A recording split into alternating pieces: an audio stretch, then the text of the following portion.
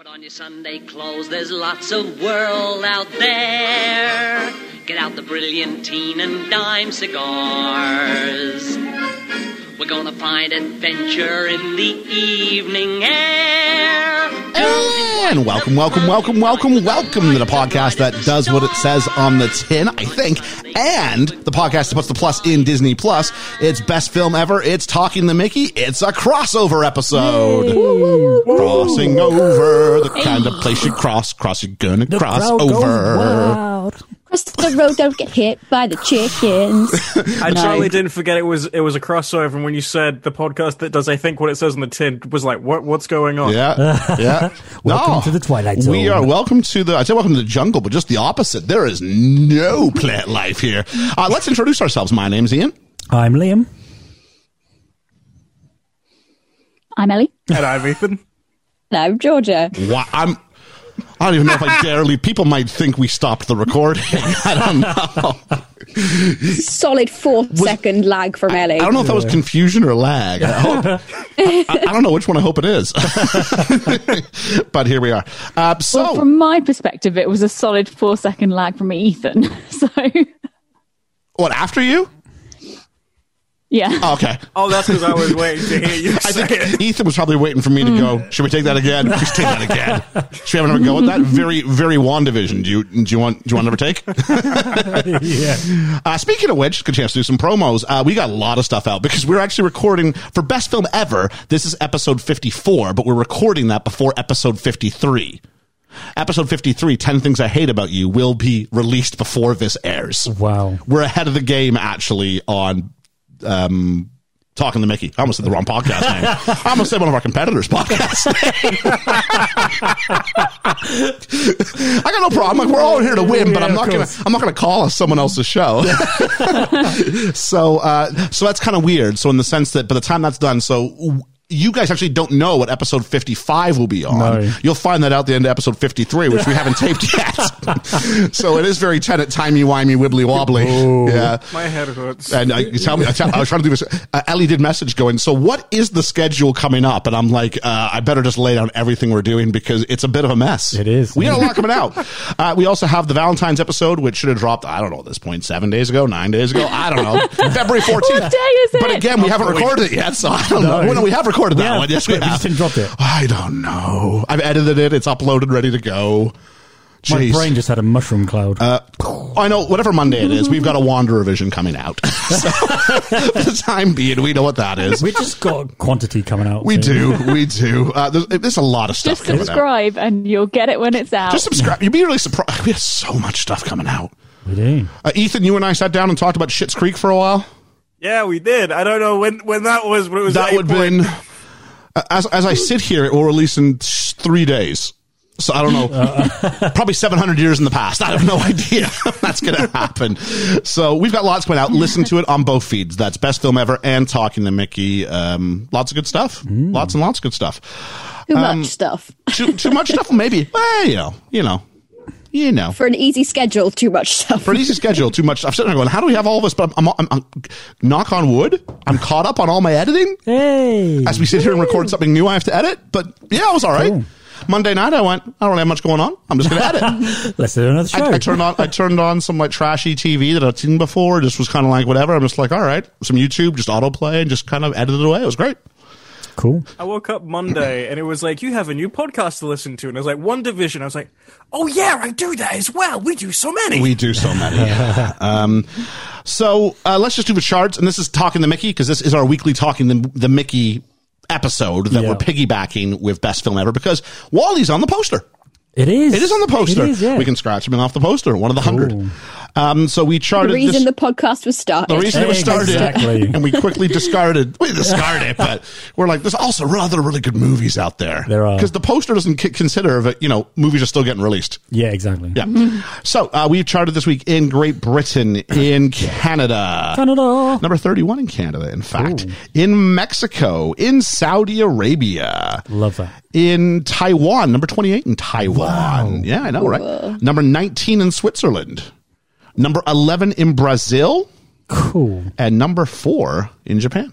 Hey. We love Japan. We do love Japan. We do. Not so we don't love those other countries. Ethan's like, We love everybody. Ethan's Listen like to us. not feeling Only Japan. not feeling Taiwan at 28, but Japan. I'm bringing my allegiance now. All the other countries, I don't like you. Japan, that's where I'm standing. All I know is the country of got your Ellie, back, Taiwan. Georgia, and Liam's birth has shown up in Great Britain. The country of my birth has shown up.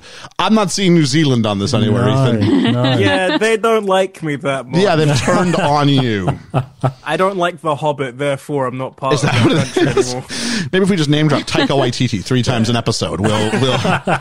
But we Is it did, like Beetlejuice, like you say it and he appears? yeah. Speaking of, I mean, we did Jurassic Park not that long ago. I say on the day we release it, but God knows when this is coming out. Yeah. And Sam Neill. New Neill. Zealand's own, maybe, but that's old not Sam Neill. that's not the Disney one though. That's the best film ever. So Yeah. we'll see. Maybe we'll get a bump from that. So really, we're at the point. Ethan, some Disney news, buddy.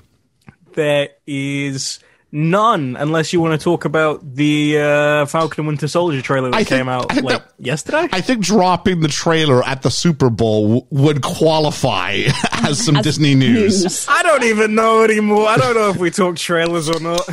Well, just the idea of it. It's, okay, so has anybody seen the trailer? I saw the version on the Super Bowl, not the full version of it. Yeah, I didn't see the full version. I saw the full version because I don't watch the Super Bowl. Yeah, can we just raise a pint to Tom Brady, Tom Brady, 7 times. the GOAT? The GOAT. Was the GOAT already? He's even goatier now. Yeah. Something like 14% more GOAT. Yep. Yeah. I called it. What's got your The goat? goat, Tom yeah, Brady's got singer. my goat. But anyway, at the Super Bowl, they dropped the Falcon and the Winter Soldier thing, and I was just, you know what? I was kind of down on it. It looked better than I had thought it would. Yeah, but I think that looks better because you was thinking worse.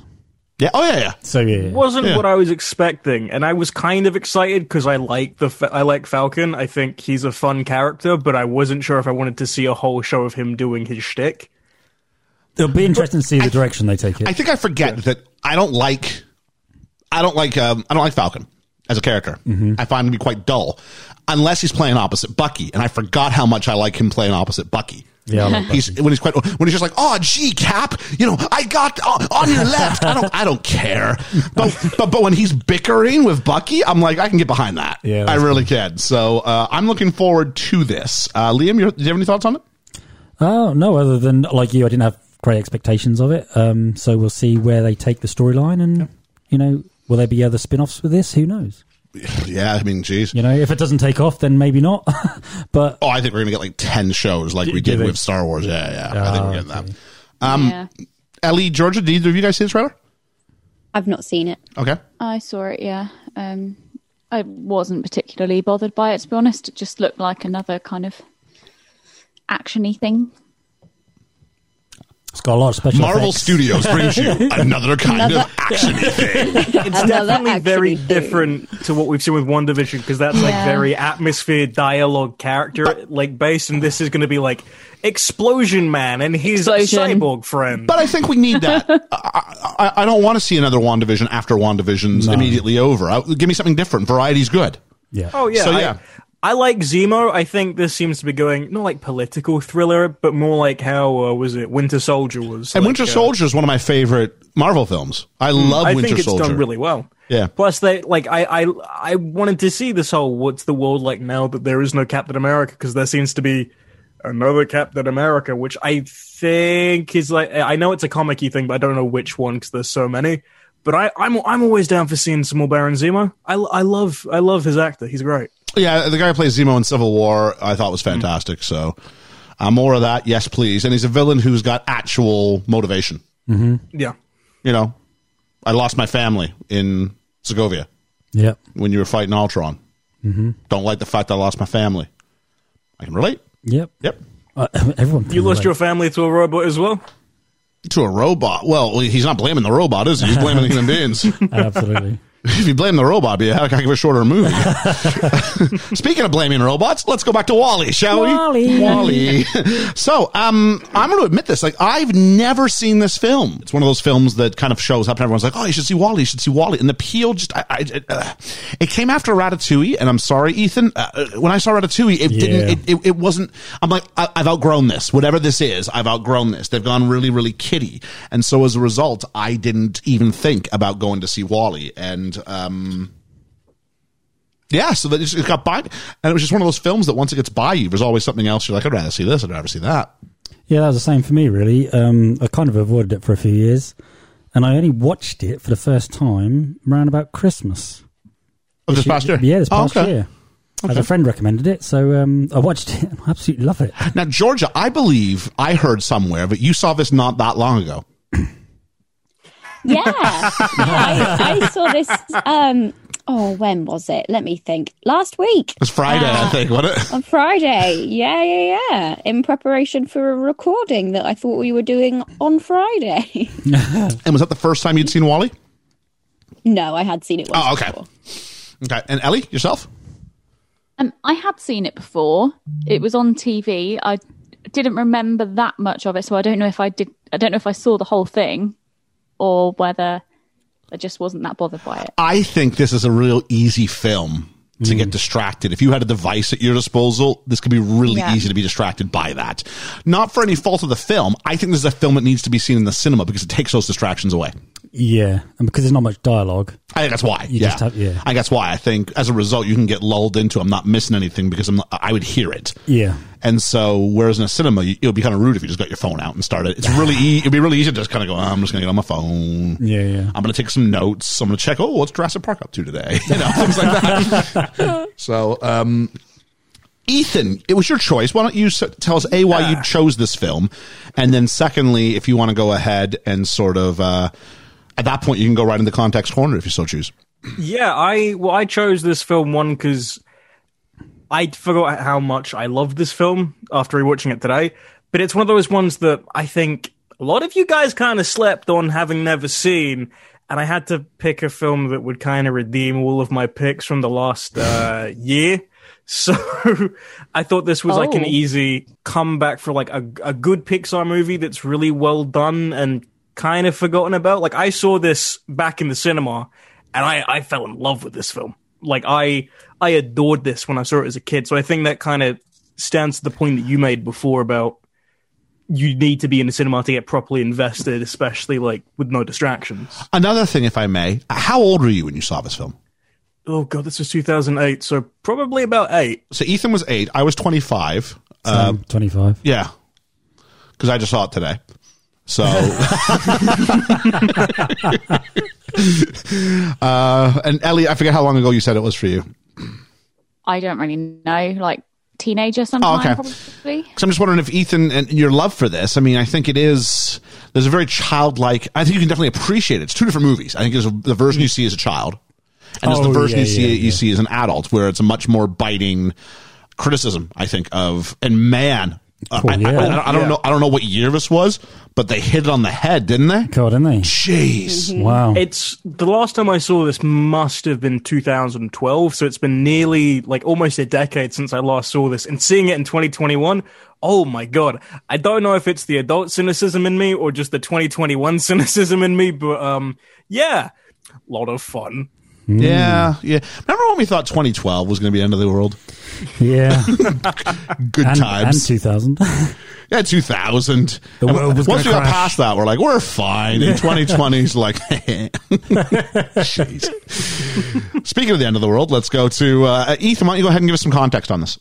Yeah, so WALL-E, directed by Andrew Stanton and written by Andrew Stanton. How do I know that name? He is the guy who wrote Finding Nemo. Oh. Yeah, he was one of the sort of the first guys really at Pixar, and he is sort of the guy who was at the meeting that all the little Pixar execs had at the time when it started in 1994. So this was with John Lasseter, Pete Docter, and this is where WALL-E gets started, because in the summer of 1994, all three of those guys have a lunch, and it's to come up with a load of ideas for Pixar films at this cafe. And they're just writing and sketching on all the napkins and all these kind of like pieces of paper they've just brought with them. And they come up with several films. Toy Story 2, A Bug's Life. I don't know if Toy Story 2 considers a fresh idea. Let's do that. No, but let's have that movie we did, and let's do it again. Yeah, but I do like this. Yeah, but sorry, you said A Bug's Life. A Bug's Life, which is terribly underrated film. Oh, I agree. Bug's Life is terribly underrated. I can't help it. Oh, I love so it. Beautiful. Pretend it's a rock, okay? It's a good movie. I can't wait to see that one. Yeah, same. Because that was usually my barometer. I used to argue there's more Pixar films. I'd argue that it's in the top half. Yes. And people were always like, no, it's lower than that. I'm like, no, it's a top half Pixar film. Absolutely. So, Ethan, sorry. Monsters, Inc., which, again, top half Pixar film. Yeah, I think we can agree on. Oh, it's fantastic. Yeah. Finding Nemo and then WALL-E. So WALL-E's been in the production can since 94. What a lunch! Yeah. No. Can you imagine if they're like, nah, I brought tuna salad instead? Although in Hollywood, it's what you do. You go for meetings and you get lunch. But to sit down and pretty much chart half a decade, and the idea that you had sequels, and yeah, they all suck except for the Toy Story ones. But you know what I mean? But to go here's 15, if you add them together, here's 10, 15 years of Pixar that's content. About 10 years, because Bug's Life is 98, I think, or 99. It's something like that. And then that's all the way up to WALL-E, which is 2008. So you got a full decade of Pixar films, and that's without it's without Ratatouille and maybe one or two others. So it's a decent slog of their roster for that portion of their career, and they're all quality. So imagine if they'd gone for lunch the following day. They'd come up with Jim the drunk. If they'd gone for lunch all week, oh my god. Yeah. Oh, it would have a thing about going for lunch. That would have been their movie. Let's do a movie about going for lunch. Sorry, Ethan, I keep derailing your context. No, it's all good. So they come up with the idea for it. Finding Nemo gets released, and usually when a director does a Pixar film, they take maybe a 6-month, 7-month break from doing anything, because that's sort of their standards. You do the big film and you can relax with your achievement, your accomplishment. And he went, no, I'm going to do WALL-E. And he spends 7 months of what should have been his break creating his pitch for WALL-E. And he was like, I came up with this idea of the saddest robot in the world because he has to clean trash. He's the lowest part of the totem pole. And then he was like, now I need to work backwards and figure out why he's cleaning trash. So then he does everything like that. He speaks to a load of different sort of people for advice. He speaks to NASA. He speaks to who else was it? A load of people from Apple as well, because he wanted their sleek designs of people like Eve, and also just to use their sound clips. Yep. He gets a bomb detecting robot to help come up with the movements and the physicality and all this kind of stuff. And Pixar go, yeah, we like the idea in 1994. Could have just asked us then. I'm pretty sure he was inspired by Short Circuit. Just throwing that out there. That? Short Circuit was a film that starred a robot who had been created, and he somehow, it's such a stupid premise. It is, but I believe in the second one, it starred my favorite Lord Montague and Sir Toby Belch. Oh, wow. Oh, yeah. Brian Dennehy. Yeah, it did. Yeah, so Brian Dennehy plays opposite this robot who's just sort of he looks like a taller version of WALL-E, but rather than be like a box, he's just like a steel frame. But the headpiece is almost identical, and the fact that he runs on Caterpillar tracks. Yeah. And he was Very just similar. designed to help beat up bad guys and say things like, "You are really starting to piss me off." And it was just these little Urkel-esque sound bites that would pop the audience. But there is a similarity. Maybe we'll do a side-by-side on the Twitter Very page so similar. people can see it, because it really is remarkable. And Ali Sheedy from The Breakfast Club was in the first one. Really? Yeah. Didn't know that. With Steve Guttenberg, I believe. Oh, not the Goot. The Goot. As a kid, I loved the Goot. I really can't stand the Goot. Yeah, I don't think he's in the That's a second really one. weird sentence. The Goot? Can we just have that? As a kid, I loved the Goot. Can we have that Is isolated, this the please? Canadian version of Goat? Not the Goot, yeah. Tom Brady's the Goat. The Goot. He's the Goot. We've got the Goot and the Oost. So, on a side note, I'm just going to bring this up because it literally just came across some feedback on Jurassic Park from It Goes Down in the PM. Sounds good. Who said, "You're right. I just rewatched Jurassic Park. How does the dinosaur get in that car?" I don't know. Oh, I know, right? I have no idea. Maybe WALL-E helped open the door. Ethan, if you want to go ahead back with your context. Yeah, so WALL-E's now in production, and they've realized they haven't got a name, so they have 3 ideas. Okay. The first 2 are the scrap ones. It was either Trash Planet Oh no! Whoa. or Out There. Wow. That is out Yeah. there. Isn't it? And then it was Wall-E. And Wall-E was going to have one L. And they went, we can't do that. Isn't there a rapper? W-A-L-E, Wale? Wale? I'm sure there is a rapper, W-A-L-E, Wale. Maybe. There's a film. Oh, if someone out there has any sort of Photoshop things, can you remove Wally and put the rapper Wale on that? Because I would love to see that. If anybody out there has that skill set, please, please, please. So yeah, they do that, and they're like, oh no, we can't call it that because people might think it's called Whale. So they spend, I shit you not, 2 months trying to come up with a new name for Wally. Until someone just goes, did you guys ever think about giving him a second L? And I went, no, none of us did. So then we get Wally. Oh, and the hyphen, right? Yeah. It's Oh, yeah, W-A-L-L-E. So it stops you from going Wally. You don't want to, because a Wally's kind of a thing here, isn't it? Yeah. Don't be a Wally. Where Little does Wally. Wally come from? What is it? What's it intended to mean? Well, it's Oh, just- in the movie. It does say. It does that. say. Waste allocation, Yeah, no, I know. load lifter, Earth class. But I didn't know whether I didn't know whether they used it to fit around a word rather than make up I a think word. it's supposed to fit around the name Wally. Like, where's Wally or Waldo to our American traders? He seems like, he just makes him seem like a bit of a loser. His name's Wally.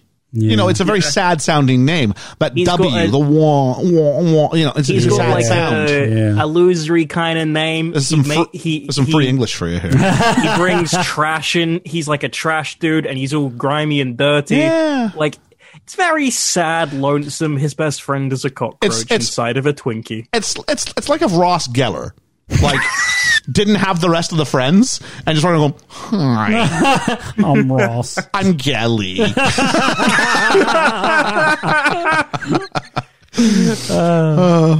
And then he meets Rachel. And then he's cool again. Ethan? So yeah, production's underway, and they've come up with their design for Wall-E, and this is done mainly by Angus MacLean, who's an animator for the film. I thought you'd like that name. That's like great. Oh, it's Angus. Yeah, he's not really Scott. Angus MacLean. All right, fair enough. He's here to fight for Brave's hand. Unite the clans. Angus from the clan of Wall-E. Wasn't there was an Angus in Brave, wasn't it? Oh yeah, I'm sure there was. Yeah. I think it was Angus. Was it the weedy Yeah, guy? Was it Angus McIntosh? Was that it? Or were those two Yeah. different something like that? Isn't Yeah. one of the triplets called Angus? Oh, I don't know. There's definitely an Was it Angus Dad and there's Angus? definitely a McIntosh. So, yeah, excellent. So yeah, Angus, he begins to do the construction and design for Wall-E. And I said before we recorded, I have a Lego Wall-E next to me, and this would be a little tease for Context Corner.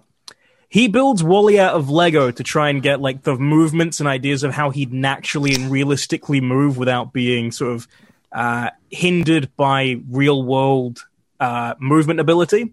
Cool. So all of the designs of Wall-E are done in real life using Lego bricks because they had like the perfect cuboid design for him.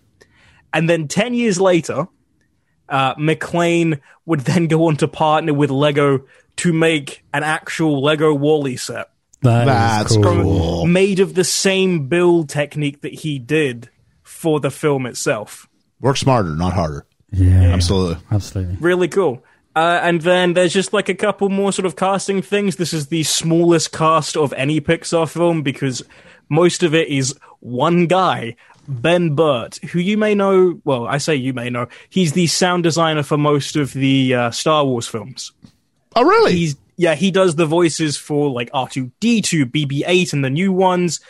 He makes all of the sound effects and all that manner of like important parts for all the Star Wars films and like a load of other things as well. So Andrew Stanton went to him and said, I need you not only to do the special effects sounds for my film, I need you to be 80% of my cast. Wow. And That for is, this film yeah. alone, he did 2,400 special effects sounds. Wow. Ellie. Angus is the horse in Brave. The horse. Now I've got this idea of this horse building a Lego Wall-E. It just gets better. It does. All right. So yeah, that's the highest amount of sound effects he used, all unique. The most that he did for a Star Wars film was half of that. So all of these are individually done. To be fair, when there's not much dialogue, you need sound effects. Yeah. They spent like a whole year just to get the sounds right for like how some of the characters would speak, in quotations. Mm-hmm. Yep. And then after that, the only cast they really had was we have I can't like John Ratzenberger. John Ratzenberger, some of the other humans. Otto, the robot, is just a Macintalk from like a Macintosh. Oh, really?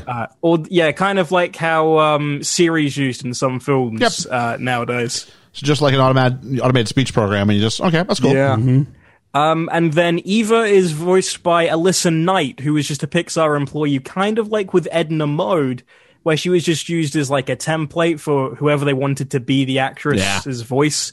And they went, no, this is perfect. This is exactly what we need. No one can match that. And then she got the job, kind of like the guy who voices Linguini in Ratatouille. Okay. Yeah. Cool.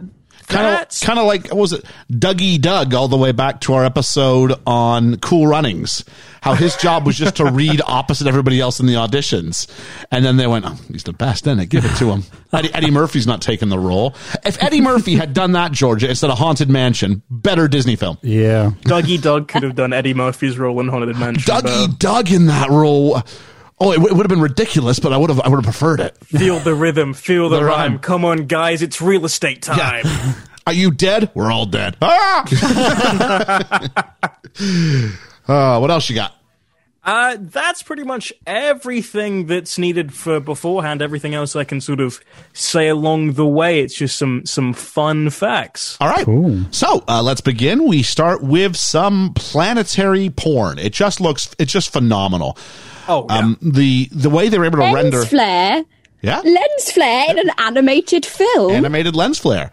And I think J.J. Abrams might have been a consultant. And so you had, but I'll say this, like they generate, anytime they went to space, and we'll talk about it more when they go back to it, but it just looked great. And everything looks majestic. And we have the song, is it Out There? What's the name of the song here? Out There from Hello Dolly. Yeah. I believe. Hello, Dolly, yeah. And it's wonderful, and it's kind of majestic, and it gets the idea of you're out in space, and then we zoom through into Earth, and we get into the atmosphere, and it's all just like that bad, like whenever there's like a desolate, like post-apocalyptic land, there's always this wind, even though it's a city.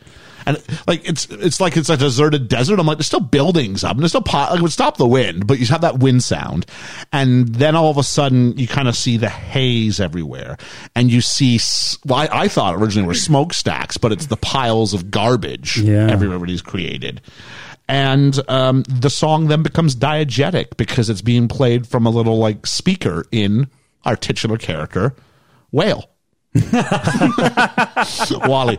Yeah, so and we meet Wally, and he's adorable. And I wrote, how is this possible? I know.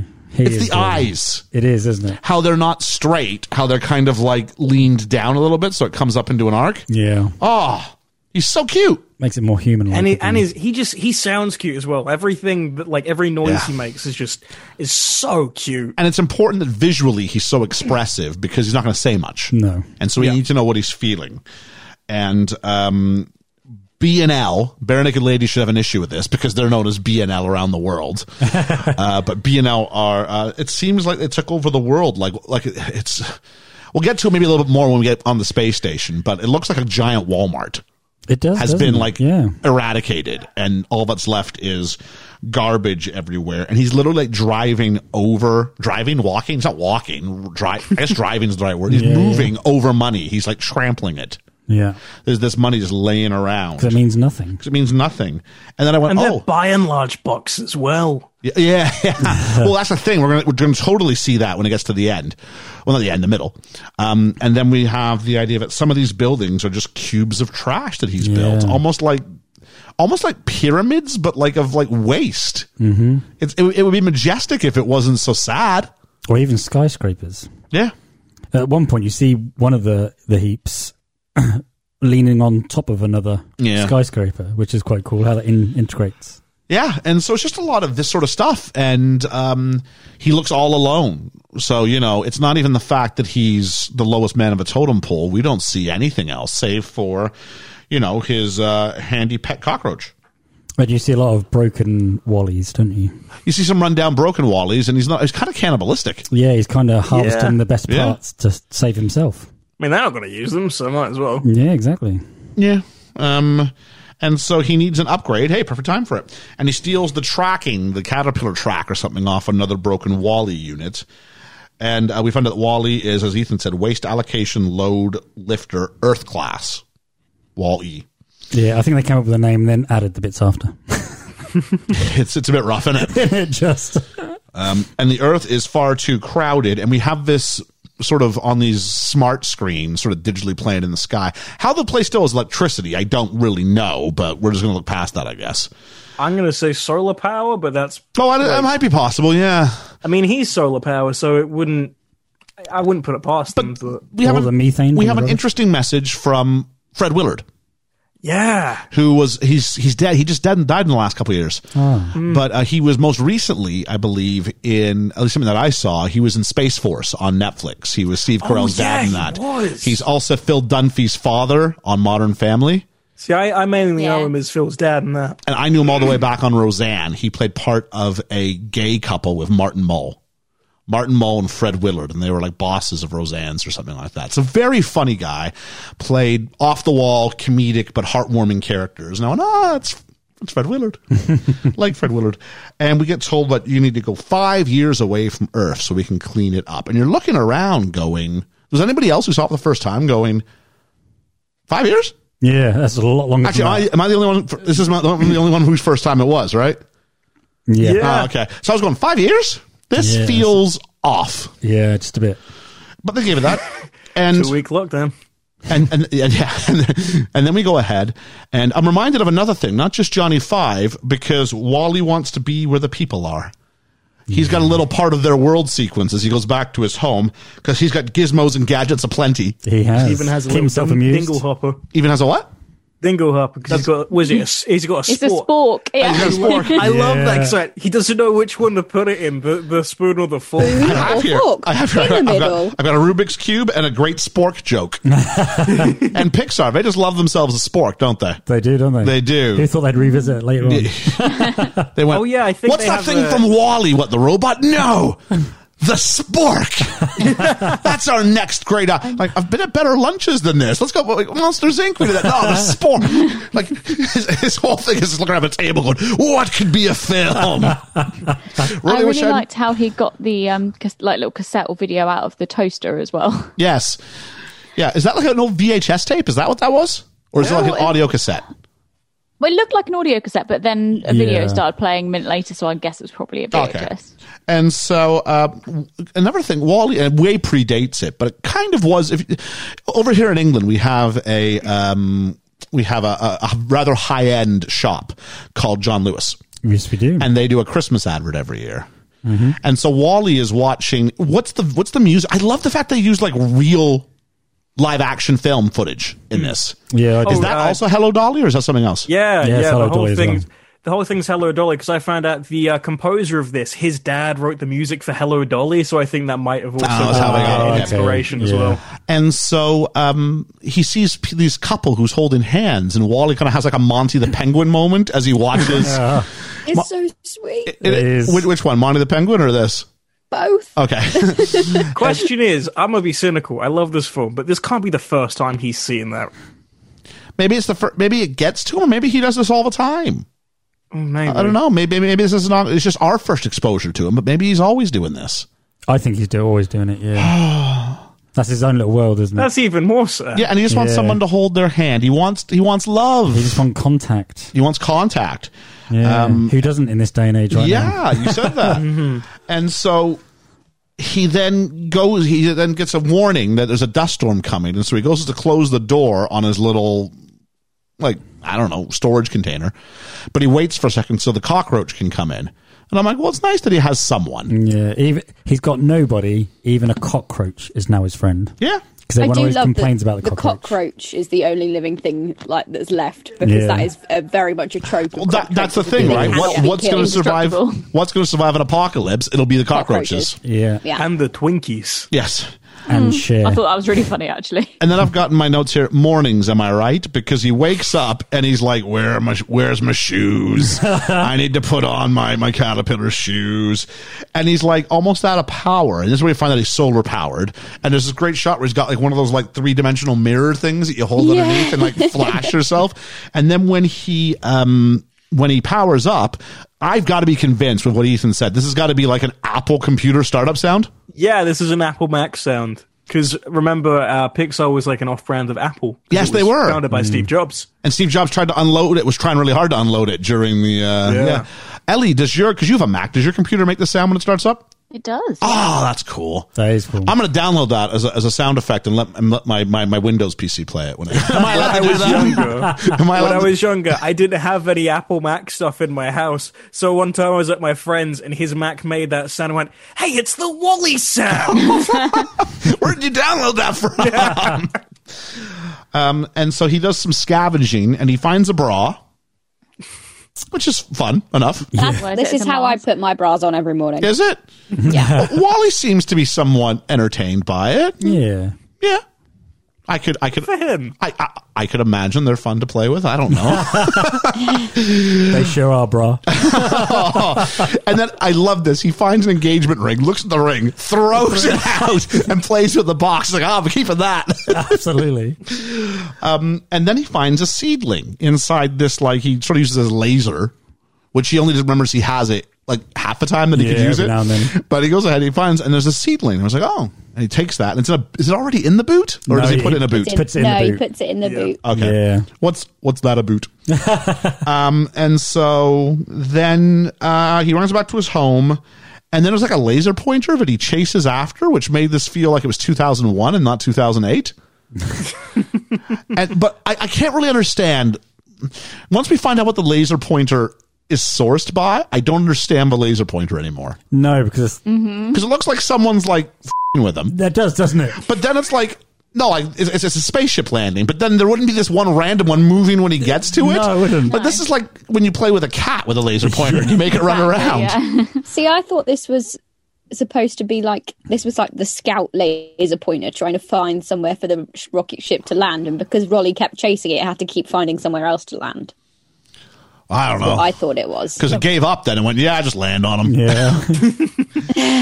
And it's a spaceship, and Wally tries to hide, and then comes out. I've got another being, another robot. I don't know what they call it. I guess another robot, another drone.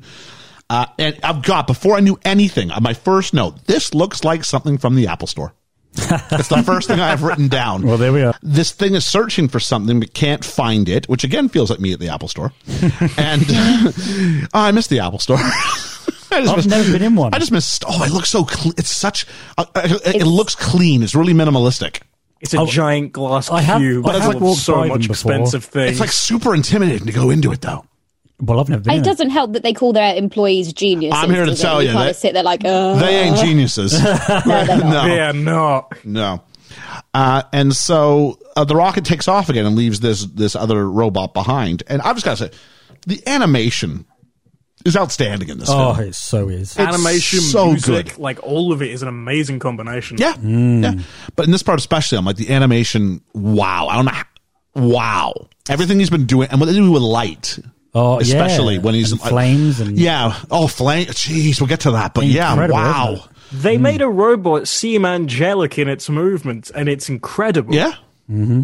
And so I've got my notes, Fly the Friendly Skies, because this other robot is so graceful and the score is so graceful underneath it.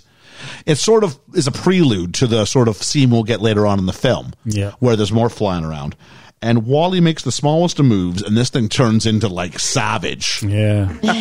And now It's like a Terminator, isn't it? it is. It's like quick on the draw. Isn't it? Like, clearly, I think we're supposed to infer that Wally is a boy robot, and that Eve, as we later find out, is a girl robot. Yeah. Yeah. Yeah. Yeah. Like, even before there's any, it's just clear throughout the designs, Wally's kind of blocky and square, yeah. whereas Eve's very, very sleek. Sleek, yeah. Yeah. And so, smooth. At least they and didn't he's give her pursuing boobs. her. Yeah. Sorry, go ahead, Georgia. Said at least they didn't give her boobs. That is the go-to for most What, most space like, bad space cartoons like the Jetsons and things like that. yeah. And so Wally survives. Now she shoots this block, and it like turns to like molten like rock that's flaming. Yeah. And thank God he's like crouching behind it and shaking. Like thank God he survives that. But then remember that though for later. And then his first thought is just, what a woman. What a woman. It was just, if this was Short Circuit, he would go, what a woman. Wow. Hubba, hubba. Like, that would be literally what he would say. And his eyes be going, his little chest flap thing would keep like going up and down. Absolutely. That's funny. And then it tries to take out the cockroach. And the cockroach, of course, survives the blast, because of course it does, right? And then it laughs at the cockroach. So I guess, and the cockroach laughs back. So I guess we're supposed to think this thing is all right. Yeah. This other one. And Wally makes a noise, and then it blows up the stack of tires. But this time when it blows it up, it just sort of like moves the tires. Yeah. And I'm like, what happened to that bit where you turn like rock into lava like 5 seconds She's ago? got different modes. Yeah, it's different fine. modes. Just like shoot, like switch to The cock- kill, or like You're not suggesting Eve's got mood swings or anything here, are you, Georgia? No, I'm saying I'll take the she's bullet got for this different one. abilities. And so it seems Wally and this other one understand each other, and there's this test that it's been doing where it sort of analyzes something, and it keeps coming back red, and obviously this other robot is looking for something. Yeah, something. But much like Bono, it still hasn't found what it's looking for.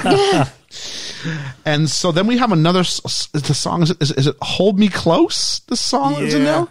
Yeah. Yeah. Is this from Hello Dolly? I'm assuming everything I'm going to hear is from Hello Dolly. No, this is just the... Oh, I don't know who sings it, but it's not from Hello Dolly. Oh, this is an original just like- song, is it? Okay. Oh, no, it's not an original song. It's like Oh.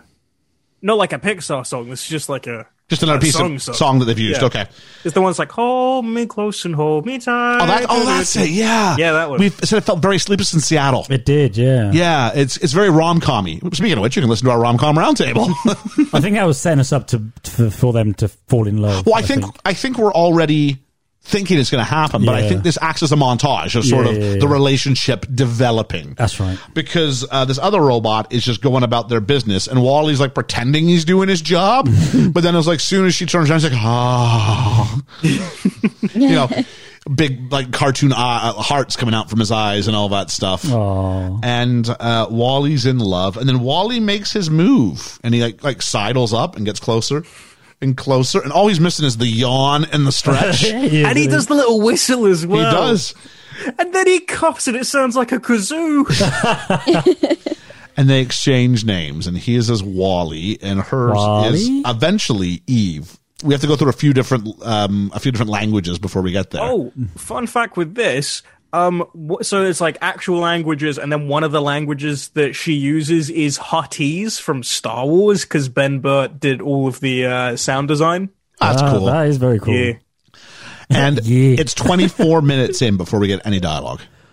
Yes. Yeah. So And this is like, they don't even class this as like dialogue. no. It's just a name, Yeah. directive, and then names. And so, like, I'll say this: like, Tom Hanks went longer. Well, I guess he was talking to someone. Well, no, not really. Not until we get Wilson. So he goes for about longer than that in Castaway on an island. But this was pretty close. I was pretty enraptured with this. Yeah. Then we get Sandstorm 2.0, and he takes her back to his place. He's dreaming big here. He is, isn't he? And he's a stud. I forgot that I wrote that. And he's got one of those fish that I don't know if anybody knows someone who's got one of these. These are big in North America. Oh, I hate these them so much. stupid fish that you mount on the wall, and then someone walks by them, and like it starts singing like "Don't worry, be happy" or something like that. We had them. We over had here a for while. Christmas one. Did you? A Big Mouth Billy Bass. We had a Christmas one, and I think it sung Jingle Bells or something like that. But it was as a child, as a young child, it was my favourite thing in the entire world. I think because it has a weird texture. If you ever touched a Billy Big Mouth, like they're weird, but they're like a rubbery, like moving, and obviously because it's a really old animatronic in it, it kind of just goes with the head even and if the it's not tail, switched yeah. on, and it absolutely enthralled me. So to see one in a film, I was like, that's great. And so he's got an eye out because she like sends him flying into the roof of his container. Yeah. because I think this was he went for a move again or something like that. They started dancing. Yeah. There's a thing first, because we have bubble wrap. He starts bringing out all this stuff. The bubble wrap is cool. So the bubble wrap, the Rubik's Cube, a light bulb, some cassette tapes, which he clearly unwinds. He's got to get the pencil and rewind it back up. Yeah. And they have a bit of a dance contest, And so they bond over fire. Because out comes the lighter, and then comes the flame. We have this cool focus pull. It's amazing, isn't it? In a digital perspective, we don't need to do a focus pull. It's an interesting, it's a really good choice. Yeah. It's not the first time they do it. They did it in the Hold Me Close thing as well, when he's being chased by the trolleys, and they have this really nice manual zoom, as if it's a chase thing. Oh, I love it. Yeah. It's done so well. Mm-hmm. And so my question was, they both kind of go, ooh, fire. And I'm like, is this really a good idea, Pixar, for a children's movie? Yes. Stare at the fire's good. But this is me around a lighter, to be fair. It is. I have it's a terrifying. Zippo, and it is exactly what I just sit and go, hee. And Wally, I just flip it open and closed. Wally wants to hold hands, and during the fire, he makes his move. And then Wally brings over the seedling, and Eve is overjoyed. I was just thinking, do you think the flame thing is a throwback to when we were cavemen and we're like, ooh, flame, and they're trying to symbolize humanity about them? But there's also the whole thing of they're supposed to represent Adam and Eve. Yeah. Yeah, I don't know. Just a thought. It could be. Yeah. I just... Because they reacted to the fire like somebody from a caveman time would react. Well, it's the only kind of natural thing left on Earth other than the plant, isn't it? There's nothing else that's not super technical. If you're going to go back to the building blocks of humanity, it's going to be important. Yeah. Yeah, I guess. Big time. And so she takes the seed inside. No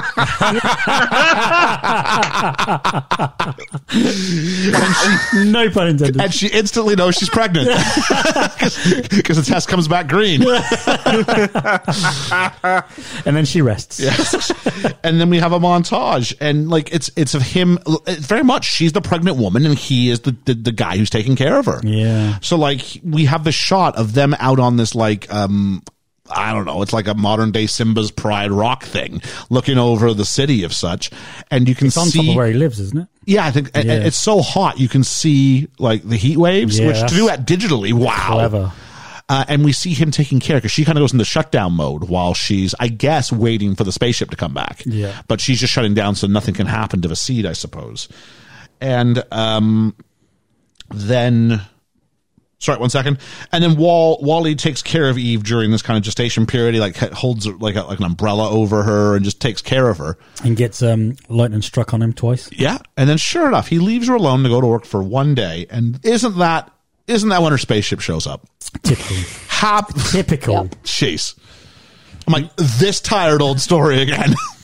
But even then when he's doing it, he looks so disinterested. When we've seen him making his little blocks before, he has almost joy in him, but he's just doing the job, I guess. Not really that interested. It was really sad. Working 9 to 5. And so my favorite might have been, Wally does go to hold hands with her. Yeah. Oh, I don't want to turn this into an almost famous discussion, but I am kind of going, now Wally, she's got to be conscious. Yep. Yep. This isn't obviously a sexual thing. Far from it. No. But there is an idea. I think there's still a message in here of you want this, but it needs to be given willfully. Yeah. Not something you just try to. Now, he's learning. And I don't know. I think he was just trying to reenact certain things. And I don't know. Again, showing a bit of humanity. I imagine it felt empty to him because it wasn't reciprocated in the way that he wants. And that was an interesting sort of motif to keep coming back to, this kind of idea of the hand holding and what that means. And my favorite might have been when they play Pong together. Because he's got a score of 7,085. 9,999. Wasn't that? And she's got 0. Yeah. And then Wally goes forward, there's a sandstorm coming, and she gets taken by a rocket ship, and we see 5 other Eves in the cargo hold, I suppose. and we pan down, and Wally's just hanging on to the side of the rocket, and it leaves the cockroach behind. I could have done with the cockroach coming on board. Yeah. I could have I done. liked the cockroach. I thought... Because I didn't think he was coming back. I thought there may have been some opportunities for humor if you had the cockroach around. Yeah. Because I think a lot of the laughs stop around here. I think you replace, because he's sort of like the, let's say, non-speaking sidekick. They're all non-speaking characters, but like, I think you replace him as the sidekick with, I think his name's Mo, the little cleany dude. Little cleany guy, yeah. Yeah, he then becomes like that surrogate sort of non-speaking side character. Yeah, you're right. I would have loved to I see think them Mo adds team a lot up, of the though. humour. Sorry, go ahead. Yeah. I think Mo adds a lot of the humour in the second part that the cockroach gave, but he doesn't give that kind of connection with Wally. Yeah. Because the cockroach is like, I mean, the cockroach kind of like wriggles under his suit or whatever and like tickles him and stuff. Yeah. And it's like, it's clear he's like his little friend. What would happen Whereas if... Mo the robot is like, oh my God, you made a mess. Yeah, like what would happen if he's like going like, should I go up the garbage chute? And he looks at the cockroach. I was like, and he goes, I'm gonna like nods his head. I'm gonna do it. that would have been fun. It would have been fun. I would just love to see how Mo would react to like the most dirtiest creature in existence after Wally. Could you imagine trying to clean up a clock? Could you imagine trying to clean up a cockroach? One too many beers. One too many beers. Got a little bit It's a fun tongue twister. Yes. And so we get a celestial montage, and this is fantastic. So we get the moon beautiful. with like the moon landing gear, the American flag, I and like all that. That's a nice little throw. The sun. And then it's like, welcome to BNL's like next place on the moon. I liked it when he's got like the rings of the planet and he like touches it and it like comes off a little bit. And in reality, that's like sharded glass and it's gonna like sharded ice. Like it's not going to be this lovely thing, but it was a nice visual. And the Milky Way, which would not be visible in that perspective, but it's okay. It's a kid's movie. And in short, we're not in Kansas anymore. And then we see a mothership space station, as Ethan said, BNL, the Bare Naked Ladies hanging out. The Axiom. The Axiom. Yeah. I don't know what the word axiom means. I know, axiom can be like not a catchphrase, but like a mantra or belief system. Because Phil Davison, one of my all-time great political speakers, believed just picked up, believed in the action that all politics are local. So that's the only time I really ever heard the word action being used in like regular conversation. And so it is. In classical philosophy, an axiom is a statement that is so evident or well established that it is accepted without controversy or question. Excellent. Oh, that's interesting. It's accepted without question. Oh, yeah. We're going all one division on this. We're going all philosophy on this. The uni degree at the moment is philosophy, and I don't like it. I need some help with it. I agree there. I hate philosophy. I love philosophy, so yeah. And so the ships, I don't know. I didn't like this middle section. So Eve's contaminated at 16%. Wally's 100% because he's a dirty, dirty boy. The ships rolling around in trash, isn't he? The ship's got lots of by and large or by and low. What's it called? Is it by and large? Yeah, by and large. By and large. Oh, by and large. That's funny. It goes around it. Yeah. And this like middle section is just like a futuristic spaceship, nothing to declare. Yeah. Like, those shows that are on like Channel 5 where it's like, they go to New Zealand or Australia or Canada and we're like, this person tried to bring in some coffee, but they didn't declare it on their sheet. Let's watch Officer Cindy as she questions and see if they can find out what all the buzz is about. Do you have anything to declare? No. It's actually cocaine. And then she goes, I think it might be cocaine. You look at their shocked face and they go, now we're here with Officer Luke down at the mail distribution. How's it going, Luke? I hate my life. All right. But it's always got that dramatic dun. Yeah. Dun. And so then we see the humans, and they're all obese, and they're all sedentary, which I love that I got to use as a word. I don't think I've ever used that word before. Sedentary means they don't move. I'd hate this life. Oh, it was... I watched this while on a recliner, and I felt so self-conscious the entire time. And they're all drinking, like, BNL mega gulps as they do it. And John Ratzenberger falls out of his chair. I love John Ratzenberger. Instantly I went, I know this. And he can't get up. He's so not used to doing anything for himself. So the only question I have is, how are they procreating? Yeah. I don't want to know. Surely it's got to be some sort of like I think in a lab. it's just literally like lab created. It's got to be lab created. I think because it's specimens and then into a lab and then there's babies. How they're learning to talk, I don't really fully know. I guess there's that child thing, but how they learn to engage with anything at all. I don't want this life. You can't get up. Robots do everything too. And he goes, Wally's going, Eva? And he goes, no, John. And I'm like, yeah, it is John Ratzenberger. Well done. That's cool. It's funny how they're all being brainwashed when they're looking at the screen. Yeah. And until he's broken away from the screen that he starts having a mind of his own. And they get told, try blue. It's the new red. And so everybody else turns blue, but John's been broken. His spell, having a meaningful conversation. It just takes one, it turns out. And you're 100% sort of okay. And so as Wally continues, he runs into a woman on like this shuttle of some sort. And he accidentally disconnects her from her feed for a moment. And she's like, oh, it's okay. And she's really kind of interested in him. And it was clear that they became the two red people amongst a sea of blue. That was helpful for me. I could clearly distinguish, I know these two. Because they all look the same. Yep. Yeah. And they're all like so obese they like can't even like get their feet onto the floor. Like that's rough.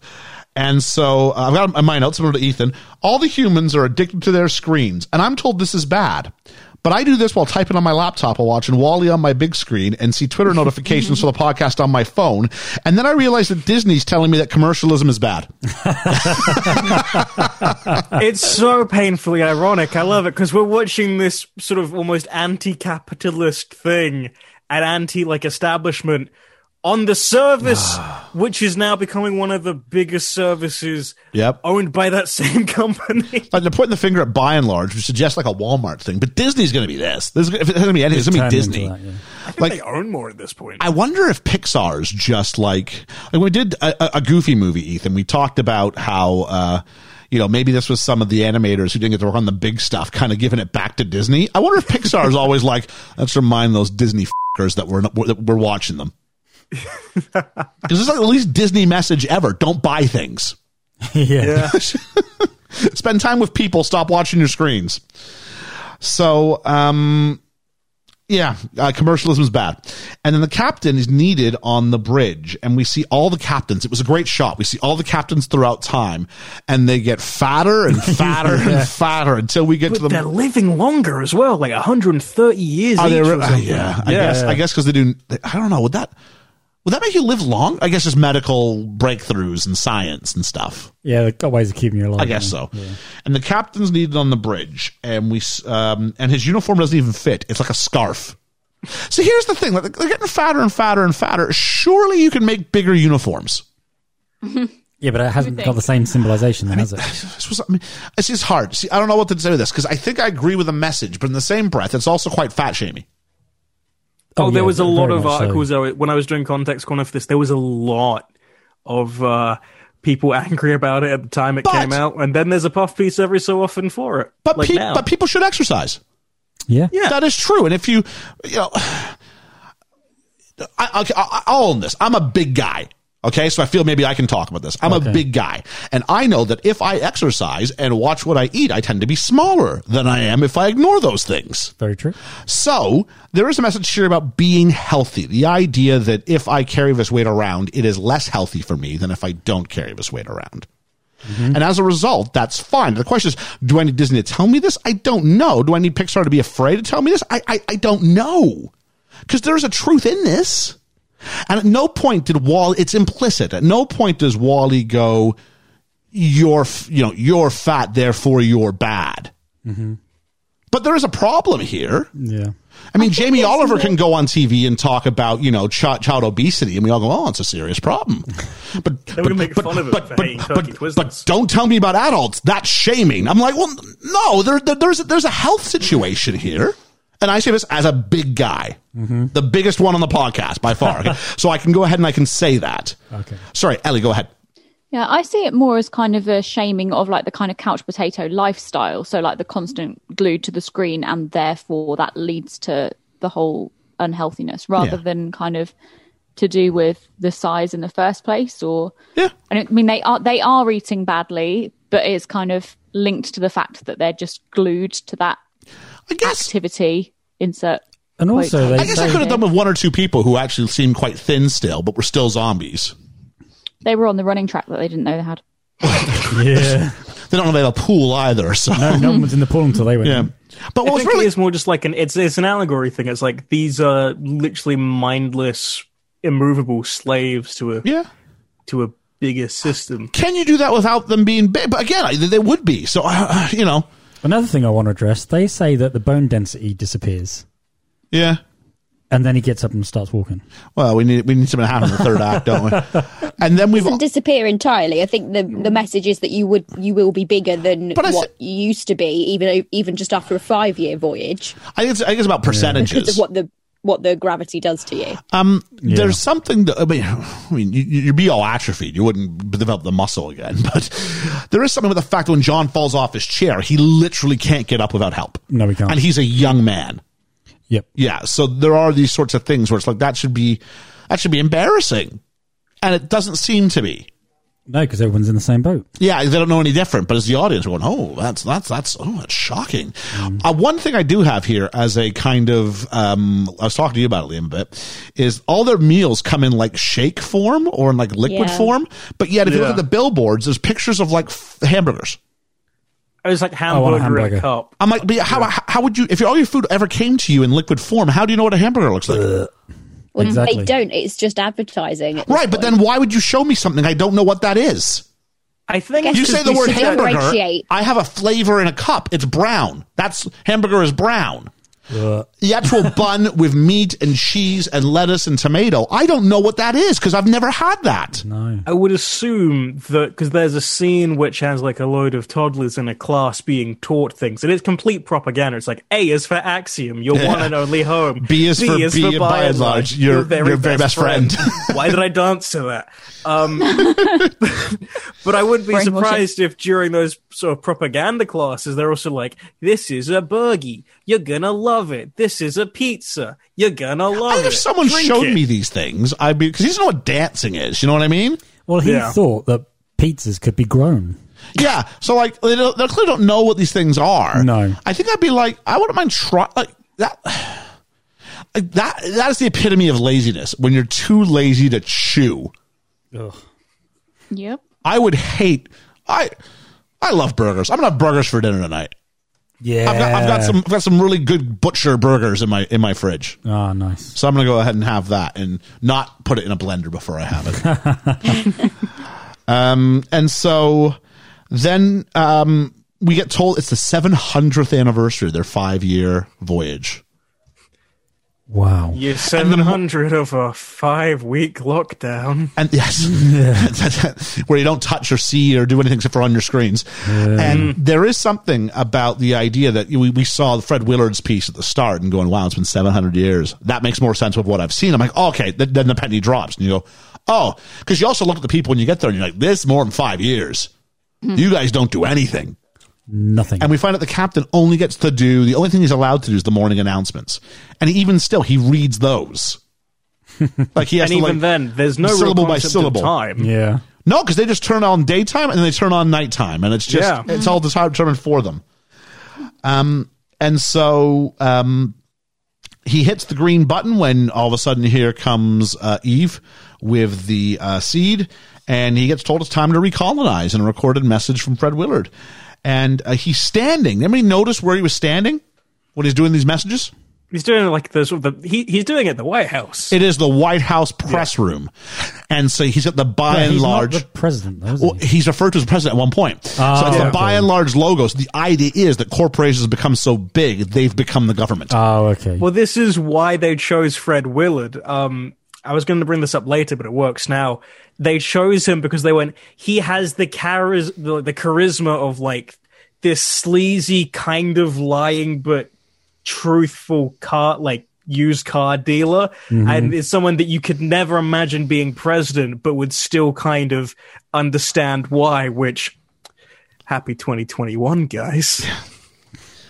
And so he doesn't really want to go home at first. He's like, "What do you mean go home? Because this is what you know." That's all he knows. Yeah. And so then the seedling has turned out it's been disappeared. And Eve is upset. The captain's relieved and thinks it's a false alarm. And Eve and Wally are sent to be repaired and cleaned. And we go to the diagnostic/repair bay. And it's felt like a mental asylum. I think it was supposed to be. It's like where all the broken robots. Yeah, like they're all malfunctioning in ways that are supposed to be like Wally doesn't belong there. And they're like trapped in little cages. They can't get out, and they're like self-harming. It felt very much. Yeah, it's horrible. It felt very much like a mental institution. Yeah. Robo One Flew Over the Cuckoo's Nest. Yeah, and then he sees into the diagnostics bay, and this was kind of funny actually, because it looks to Wally like she's being like decapitated, and from her perspective, we cross-cut. It looks like she's having a day at the spa. Yeah. She's like, this is so nice. But then, because she's got a head that sort of removes itself from the rest of the body for a moment, she's like, from the outside, it's almost like you have like that kind of music. It's like, oh no.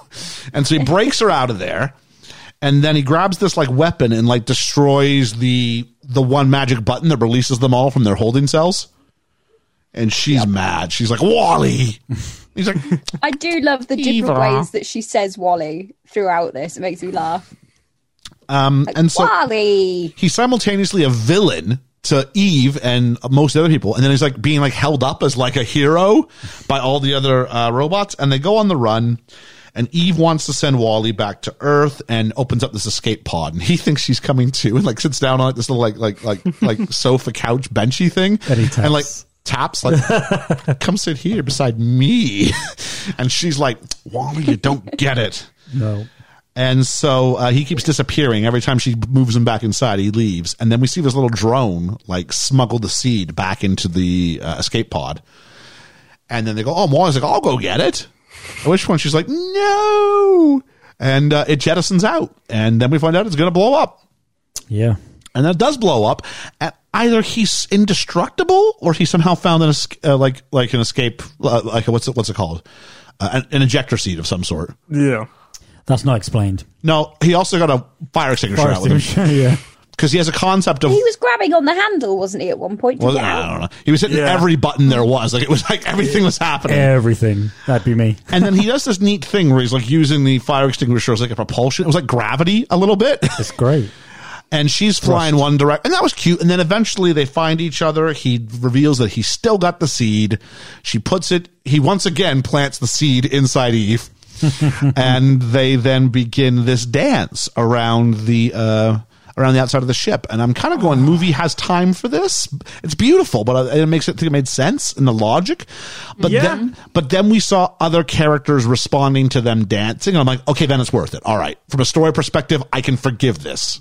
And it's then we cut to the captain, and he's like, define dance. Yeah, because ever since he's had his moment, he's been researching Earth. And he thinks now it's the coolest place. We forgot to mention, I think, that like Wally shakes his hand and he leaves like some dirt on him, and then he inspects it. So then he's like, "Oh, wait, it's from Earth? Define Earth. Okay, great. Define sea." And obviously, he's gone down this rabbit hole, which you do like anybody else go down this in like Facebook videos where you watch one and you're still scrolling like an hour later going, how did I get here? Absolutely. Oh, I did that this morning. I started by watching a video of a deer being saved, and now I'm watching kangaroos. What? That literally happened to me this morning. I saw a man get angry about a DS game, and then it like diverted to a man getting angry and drinking soy sauce. And the score again in this dance scene though is it really is something else. It's nice. As they weave back and forth. And then back on the ship, John meets, is it Mary? Who was the woman? I think it's Mary. Mary? Okay. And they touch hands by mistake, but they do it as they watch Wally and Eve. And there's a moment, and they seem to have a connection. And this is where you spoke about, this is important, This is where you refine your humanity. Touch. Yeah. Touch and you find your humanity. We're well, some of us, not so much me, but we're very much what's tactile. Yeah, I'm very tactile. It's on your Tinder profile. I don't even know what Tinder is. Just looks and goes, I'm very tactile. I'm very tactile. It's for tactile people, Liam. Yeah. I don't know. I'm a tactile Tinder. I'm not. I think you ought to know about Tinder. No. I'm just not much of it. I'm not much of one for touching. I don't mind a hug. I'm all right with that. But I'm not a very touchy-feely kind of person. I get very anxious, actually, about that sort of thing. But there are moments. I remember once I was going through a really, really hard time, and my supervisor at the time at work, who was a mate, he was a friend, he came up to me and he sort of just put his arm around me and went, how you look a bit down, how you doing? And I was like, that actually in that moment, more than the words, that arm around the shoulder was just it's just what I needed. Mm-hmm. So even though I'm not a touchy-feely guy at all, anybody who knows me will go, yeah, he's not. No, he's not. There are moments though where like you need human connection, and that's one of the things. And you see lockdown and you see what's going on right now. Exactly. And more than anything, people are going, I want to hug my grandma, I want to hug my niece and my nephew, and I want to not have a wall. And that's the thing people miss the most, because we can do communication. That's easy. Yeah. You know, we can still, hey, we're still sitting here doing a podcast, even though we used to do it around a single table. We now do it this way. And you know me, I'm not very good with technology.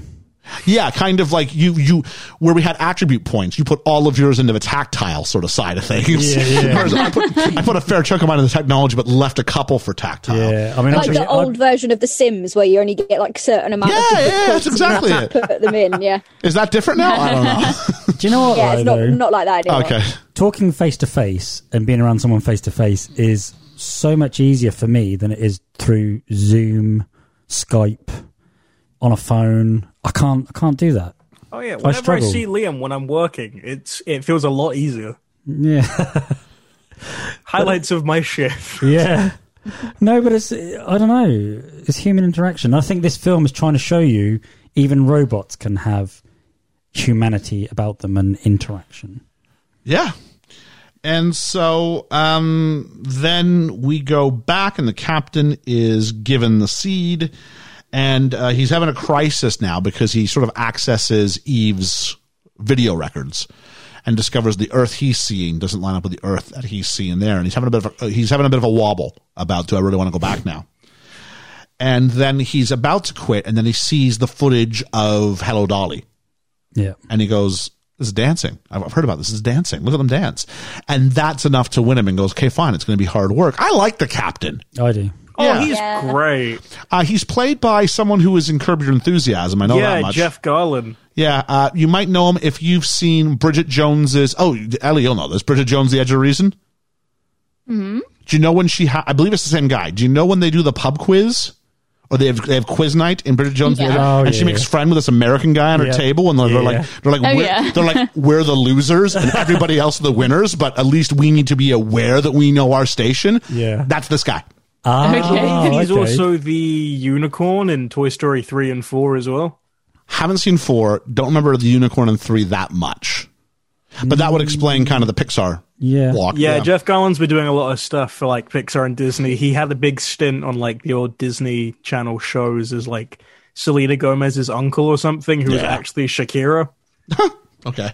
Yeah, that was his whole gimmick. And so he's changed, and now he's going back and going, we got to do this. We definitely have to go back to Earth. And Eve is sort of watching the security footage that she hasn't had a chance to access yet of how Wally took care of her when she was in shutdown mode. It's a nice little moment. It is a nice moment. And she kind of goes, Wally.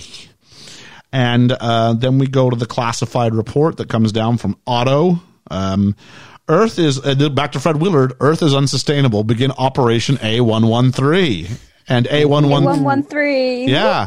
Which is the room that most of these animators got their start in. Is it Caltech? Yeah. Well, no, CalArts. Even. CalArts. CalArts, yeah. Frustratingly, at uni, my modules in this year and next year are all A11 something. I'm currently doing A111, but next year I get the choice of A112 or A113. Frustratingly, A112 is the one I want to do. Okay, do not choose A113 just because of the number. No, I'm not. No, but it's frustratingly, it's not that one. But... And so the idea being that it's unsustainable, and they call him Mr. President here when they have to get him out of there, and he puts on his gas mask and puts on his mask, so no one breathes on him, and out he goes. And this is where the captain goes, but if you stay here, you survive. He goes, I don't want to survive. I want to live. Yeah. And so the Otto and his little henchman drone thing throw the seed in the trash, and it comes back up the chute because it's on the head of Wally. And so then they get taken away, and he's being tortured. which was rough. Oh. And Eve is heartbroken, and they go down the trash chute, and this is where Wall-E meets Wall-A, who are like the industrial size versions of him. These giant chunks of it's the same design, just bigger and without being cute. And they sort of pack him into these giant cubes, almost like the Borg in Star Trek, for any of our Star Trek fans out there. And they spit him out into space, and we clearly see that Eve is in one cube and Wall-E's on the other one, and Eve manages to free herself and free Wall-E, but Wall-E's in a bad way. He's almost out of juice. Wall-E's dependency on sunlight kind of makes him in many ways like the seed. He does. There's a natural resource by which he has to maintain, but if you maintain it, he's capable of wonderful things that can help propel humanity. Just a thought that came to me. Right, yeah, it's a good thought. Yeah, I'm all right. I hadn't thought of that. I'm all right for now and then. But it looks like You've been analysing some poetry recently. Yeah. So it looks like Wall-E's dying. He gives her the seed, and she throws it away. And she wants to hold his hand, and he refuses to do so. She says that he's her directive. Yes. No, she says he's his directive or something like that, doesn't she? Yeah. Yeah. And so she says it. I thought this thing, if they had played this for another 30 seconds, I think they would have had me doing my typical Pixar cry thing. I thought the moment there was some more beats you could have given this. Yeah. And really given me this idea that he could look at her, and she could look at him, and she could hold his hand, and it would just be this moment. And then he instantly rejects it, which I guess is fine for the story. But as far as that usual Pixar make me cry thing, it was the closest I got to in this film. So Eve says Earth, and off they go. She's sort of figured out, I guess, what has to happen. The captain is breaking in. So he's done nothing but sit on a chair, but now he knows how to hotwire things. What?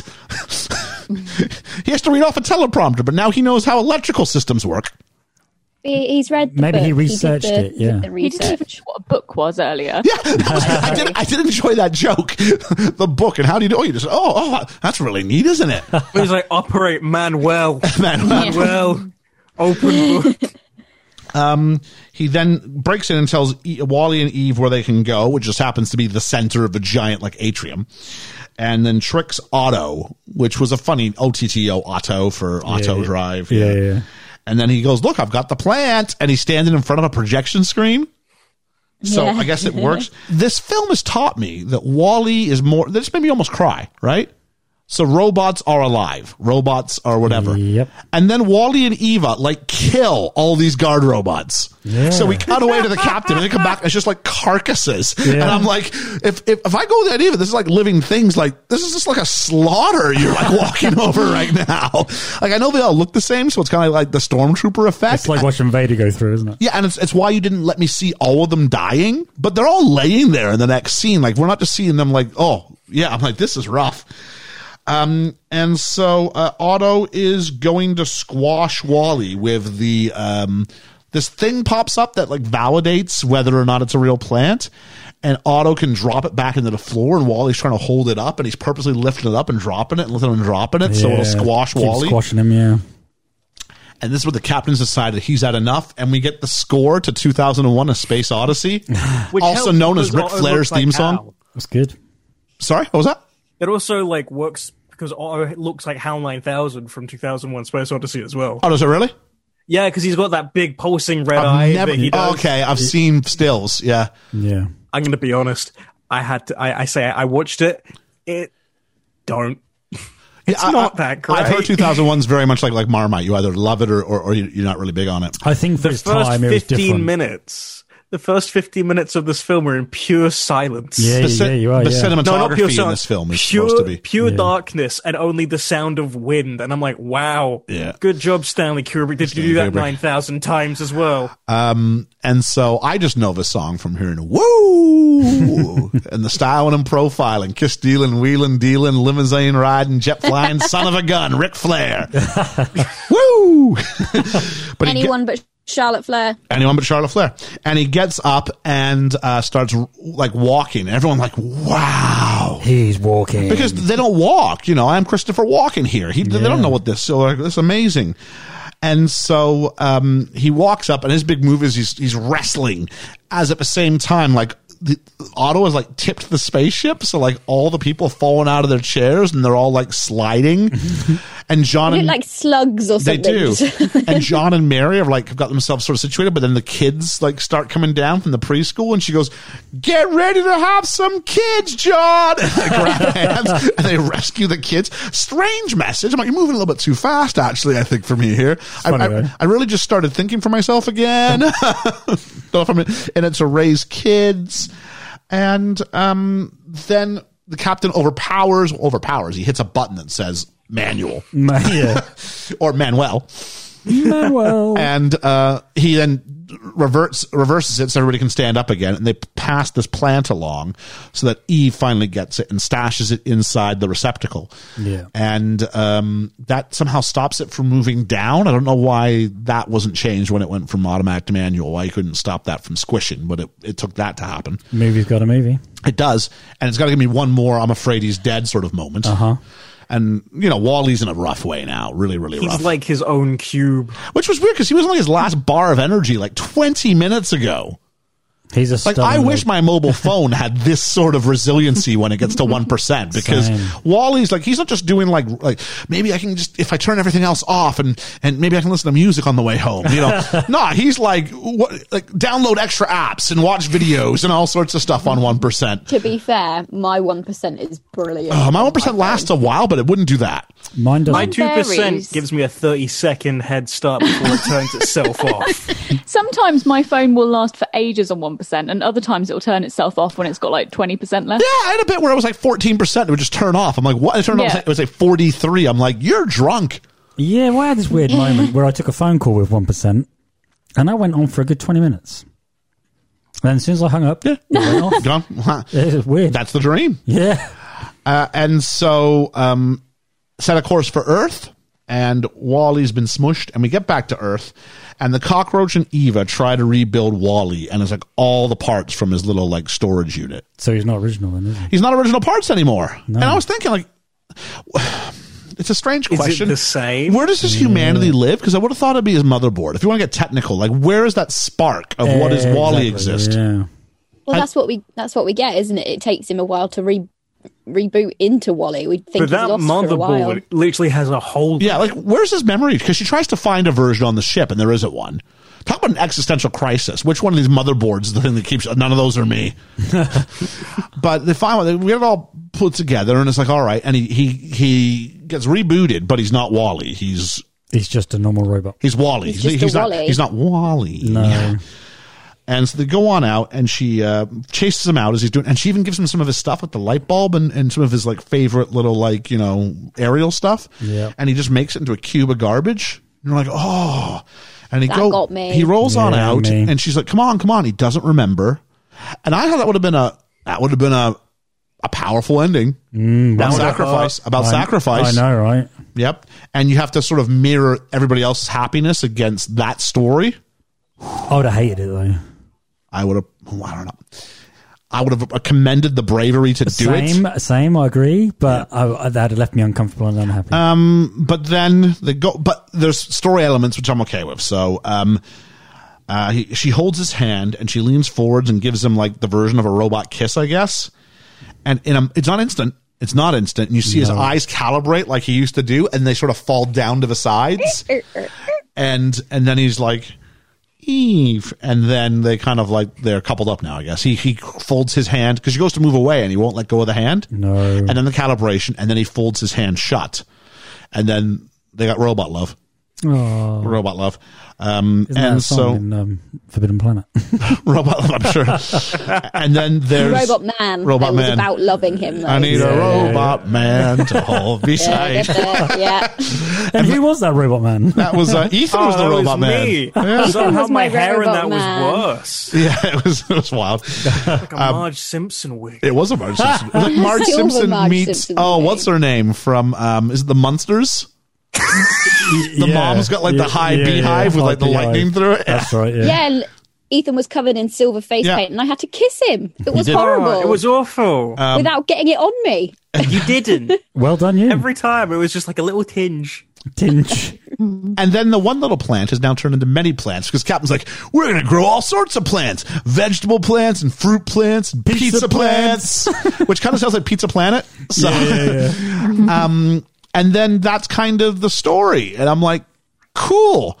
I'm surprised that when the captain gets the seed earlier, it's like, all you needed was a little bit of water. Like, if you don't know, I guess he's got like YouTube at his disposal, but how he didn't drown that sumbitch, I have no idea. That would be a heck of a story. He just drowns it. Could you imagine? Just rots. As he was pouring that water on, I was like, okay, stop now. Yeah, Stop. No. That's the alternative ending. And Wally's dead and he's not come back. Like, he's just some random Wally now, and he just drowns that plant, and they're screwed. So because the hand-holding was such an important part of the film, throughout, it was a motif. It was. And we hadn't paid off yet. I was okay with how the ending went. It wasn't like Soul, where I felt they chickened out and they didn't go with how it should have gone. For anybody who's seen Soul, I'll leave it there. But overall, I mean, it's a charming little movie.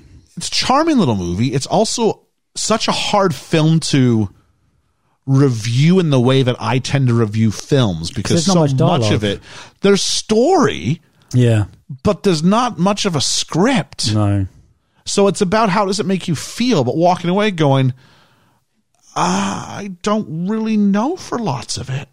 I think they're clever. I think they're clever in the way they make you feel for robots and how it makes you reflect on your life and humanity itself. I'm suddenly much more okay with our eventual robot overlords because I've seen the humanity in the robot. Oh, there we are. There we go. I mean, let's talk about some of the usual sort of end stuff. So we're in the end game now. And we are in the end game now. So, I mean, budget for this film was $180 million. Wow. Yeah. When we said just go Jurassic Park 60, now you've got oh no, but like whatchamacallit, inflation, years. But 15 years isn't that much. I mean, think about that. $180 million. What do we think it made? I already know, so I'm stepping out of this one. That's called honesty. I'm going to say double its money. So 360. Yeah. Okay. Georgia? I was going to go around the same. I'll push it to 400. And Ellie? 280. Was that 280? Mm-hmm. It actually made $521 million. Wow. Which, although that's good, it was less than Ratatouille. Ratatouille made 620, which came right before it. That surprises me. I much better. And Ratatouille had a smaller budget, and it made more money.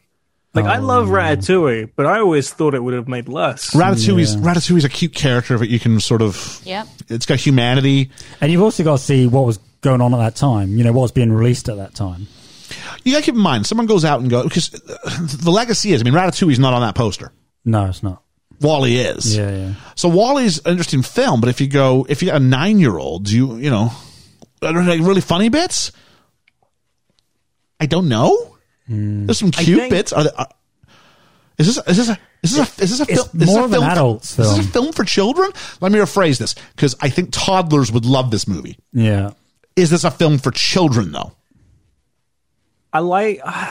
It's weird, because I remember when I liked it because I thought it was cute and like colorful and stuff, but seeing it now, I'm like, oh, I'm appreciating it for this, and this, and I think an adult can get more out of this than a kid can. Absolutely. I think it's one of these movies that is designed for adults and children, so that the adults can be engaged in it.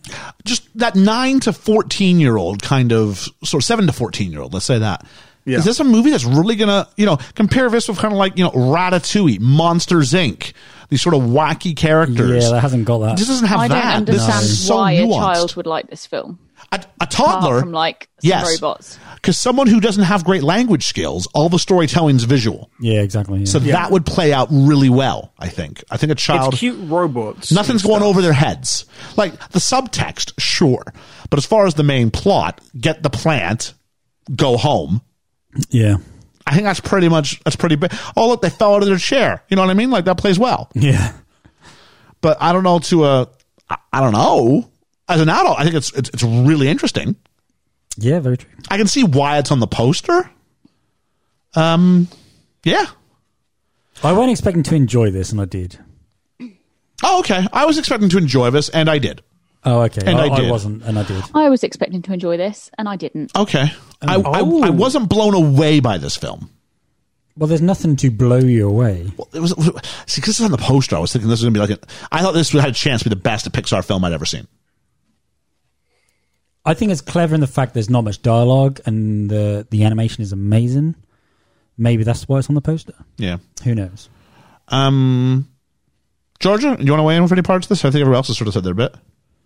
I really, really loved it. Right. I think it's really lovely. It is full of heart. For a film about robots, it is so full of heart, which is completely unexpected.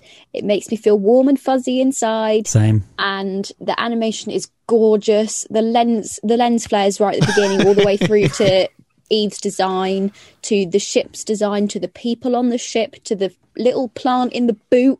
Like the fact that it's in an old little boot. Means nothing. Typical old boot. Yeah. And it's just so gorgeous and such a lovely story. And then the credits at the end, the animation, the different style of animation credits at the end fantastic. Is incredibly done. I was going to come back to that. It gives you an extra little bit of story. It's really lovely. I had an issue with that. Like an epilogue. I had an issue with this because you're not going to go back to cave paintings.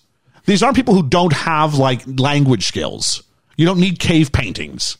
No, but it's a lovely way to show that they've kind of gone back to the beginning. Yeah. It's like a representation of rebuilding civilization, but you've also got like advanced electronics, robotics, research you can do on farming techniques. You're not reinventing the wheel, literally or figuratively. It's just showing you mankind from day one, isn't it? Yep.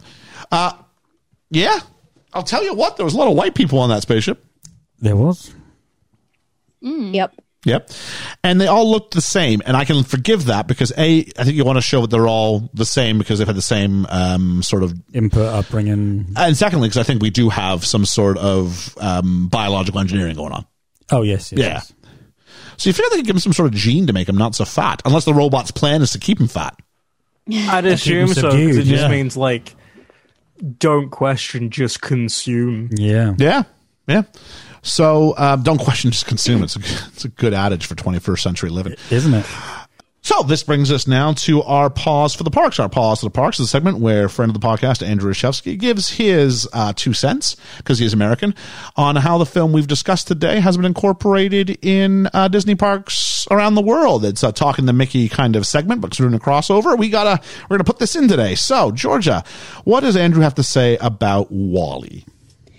So WALL-E was one of the first DVDs he bought when he was younger, which I think is quite sweet.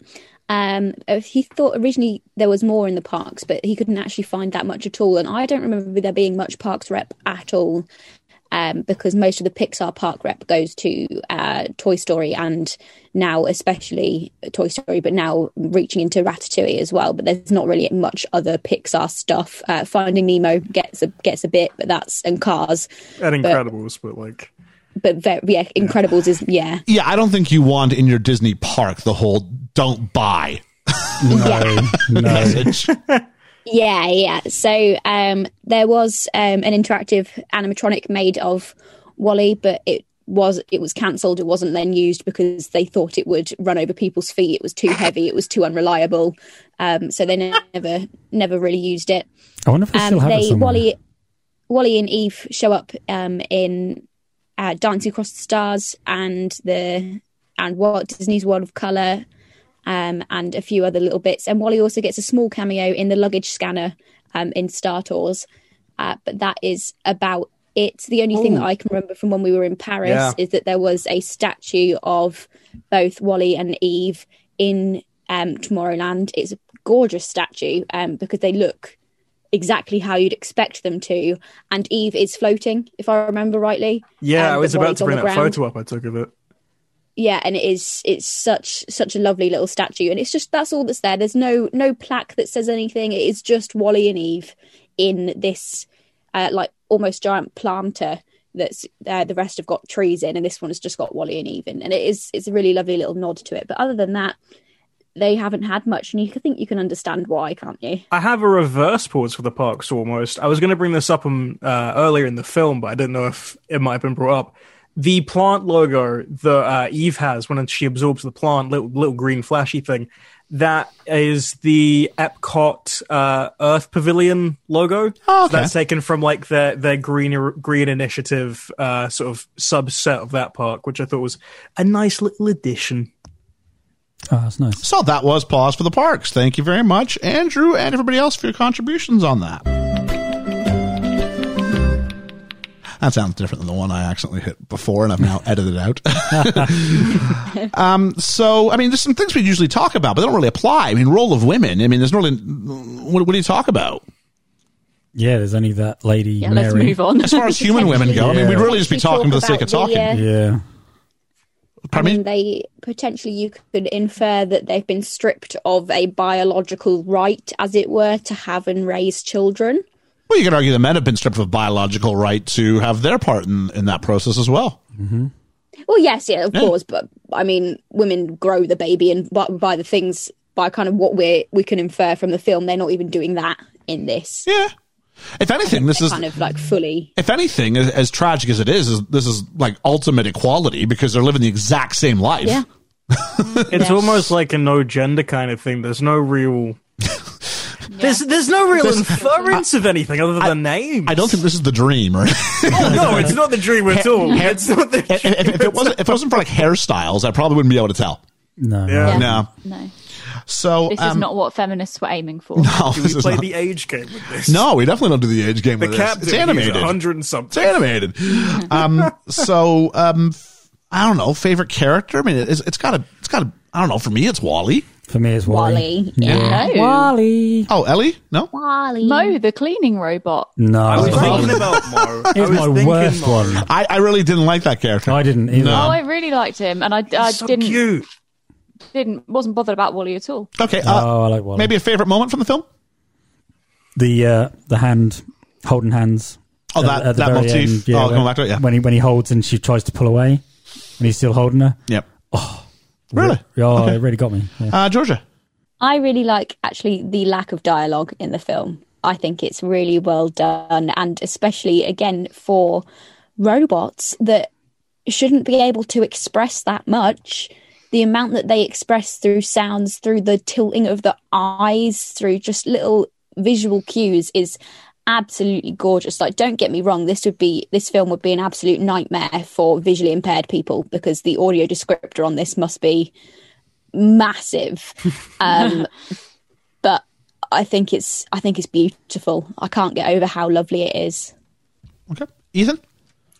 I've got two. I love the Defined dancing scene. I think it's done so well. It's so beautifully done. Like it brings almost a tear to my eye with it, but I just think it's really impressive. And there's this just cute little scene when Wally and Eve leave the little reception, and right before the beginning, Wally does like a wave to the receptionist, and he starts repeating it. And then when they leave, he just keeps doing it, and it's like the beginning of the catalyst of Wally just causing chaos and it's nice. And like a new life for the robots. I thought it was a nice beginning to this like pencil pushing boring robot. It's like they start thinking for themselves. Yeah. Like every interaction creates this new outlook of robo life. Yeah, the domino effect. It's nice. Robo life. Ellie? Almost the exact opposite to Georgia. I wasn't a fan of the lack of dialogue. So my favourite bits would be the bits with more dialogue, so therefore the bits with the captain in them. I found the joke about the pizza plant really funny. Okay. I needed the humans to show up when they did. I did. I needed something at that point. But for me, my favorite scene is still the one I'm talking about. The one where he gives her the plant and she throws it away and she just wants to hold his hand and he won't let it end there. And that's there's something I wish they would have done more with it. But as it was, that was my favorite scene because they both kind of reverse their motivations. And they're both selflessly trying to do what the other one wants to do. And Wally sees the bigger picture. Bigger than his. And for a guy who was kind of going to cheat and get that hand hold when she's sleeping. Yeah. For him to reject it and go, this isn't the right time. We have something left to do. It's so selfless. Yeah, and it's all inferential. Because of a lack of dialogue, you have to kind of get there on your own. And so I appreciated that. That was my favorite sort of moment in the film, but small shout out to anything that happened in space. Thought it was beautiful. Yeah, it's lovely. Grumbles. Little Grumble. Ethan. I don't know why I said Ethan looking at Liam, but Ethan. I don't know. I think I could have done more with sort of the robots without it feeling just like a joke. There was something I felt lacking. It's like you said, that middle part has just something that doesn't feel the same Act as the 2's rest rough. of it. Yeah. Like, I like this film, but it definitely loses its charm for, like, about 20 minutes. Like, it's still enjoyable, but those 25 minutes aren't the same, and I get the reason why, but then it gets that charm back. I think I needed just a bit more of the humans, because it just feels so samey.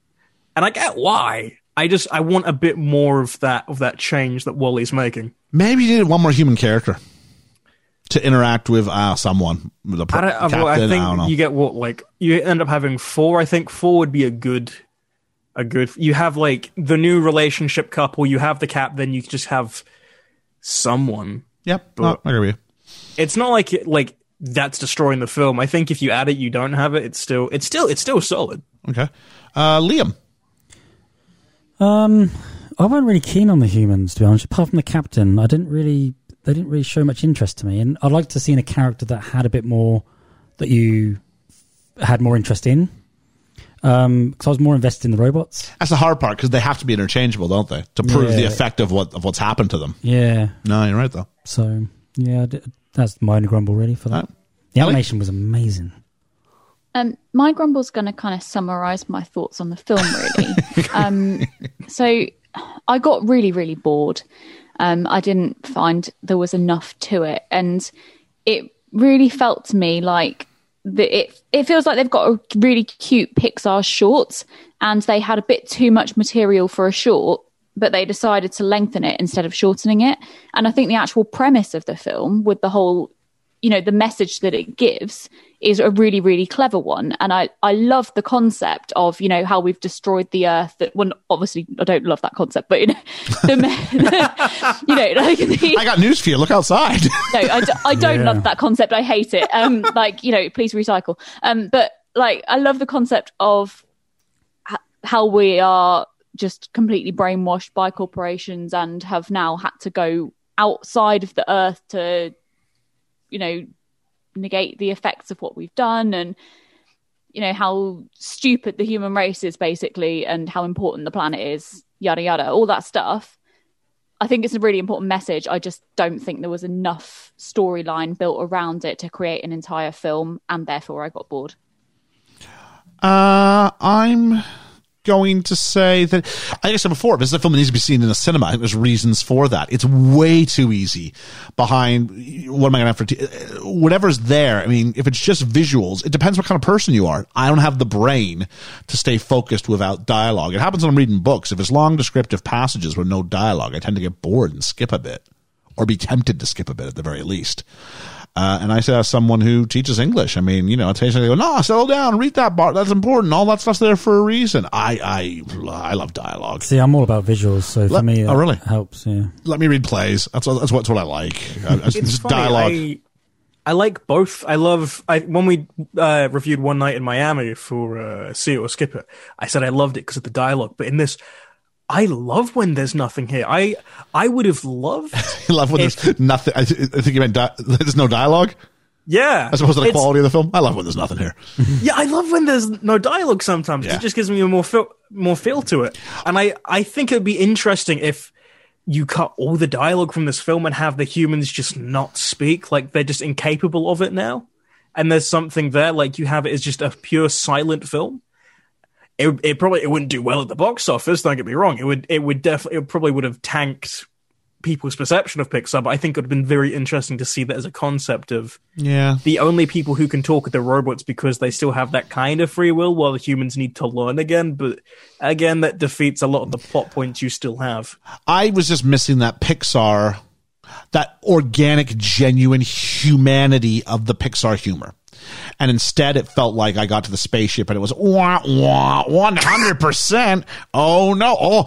Oh, I've been shoveling. Oh, I'm cleaning up his treads, and they all went the other way. Oh weird. No, nards. That could be like that might start to be the sort of the decline of Pixar humor, because Pixar humor recently is a mixed bunch of like actual smart comedy. Then oopsie doopsie, we made a mistake with some mud.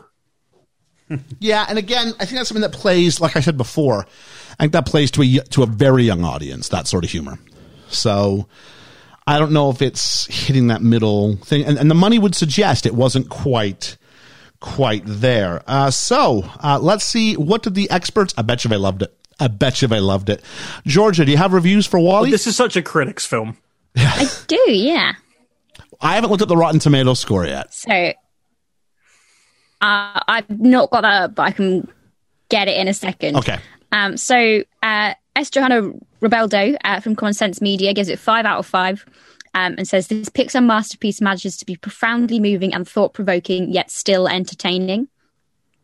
Times of India, though, give it 3.5 out of 5. Oh, no. And so an absolutely delightful futuristic parable. The film carries the Pixar legacy. Remember Finding Nemo and Ratatouille? Forwards. And then we get from the Plugged In staff, another out-of-this-world Pixar picture. And this time, that label applies to the setting too, as a lonely little robot named WALL-E finds and follows the lovely Eve across the universe. A.O. Scott from the New York Times says WALL-E breaks new ground in giving us G-rated, computer-generated cartoon vision of our own potential extinction. And then lastly, from our boy Roger Ebert. Ebes. He says, it is catching on. Directed and co-written by Andrew Stanton, who wrote and directed Finding Nemo, it involves ideas, not simply mindless scenarios involving characters karate kicking each other into high-angle shots. It involves a little work on the part of the audience and a little thought, and might be especially stimulating to younger viewers. This story, told in a different style with realistic look, could have been a great science fiction film. For that matter, maybe it is. Oh. The more stuff Roger Ebert comes up with, the more I'm thinking I've got this thing down. I had not read anything he said. As I'm sitting there going, you're right, Ebes, it might have been better for younger viewers. So let's think about now, because we're doing two masters in a sense here today, we need both a Pixar rating, so where we place it amongst our Pixar films, and we also need to give it a rating out of 10, so we line up with our best film ever metrics. I know. So I can't wait for the gloves to come off on this one. It's gonna be a fight. Ellie, who famously gave Rocky a 3 out of 10 and Remember the Titans a 3.5 out of 10. So in recent episodes. So let's see kind of where that fits. Just for the purpose of those at home, the Pixar films, this is the 8th one we've done so far. We have done, in order, Coco, Brave, The Incredibles, Toy Story, Cars, Onward, and Soul before doing today WALL-E. So Liam, I mean, I don't know if you've seen all those, so you're more than welcome just to give us your sort of where you kind of place it in the great pantheon. Does it feel like a top end, a middle end, or a bottom end kind of Pixar film? And then give us a rating out of 10 if you would as well. I see WALL-E as the not the top end, but it's in between the middle and the top end, so 3/4 of the way. I really like this movie. I like the fact that it had not much dialogue. It was more visual. It had loads and loads of heart. I didn't think I'd be able to feel for a robot, and I did. Okay. And I really like that. So I'm going to give it a solid 8 out of 10 cubes, trash can cubes.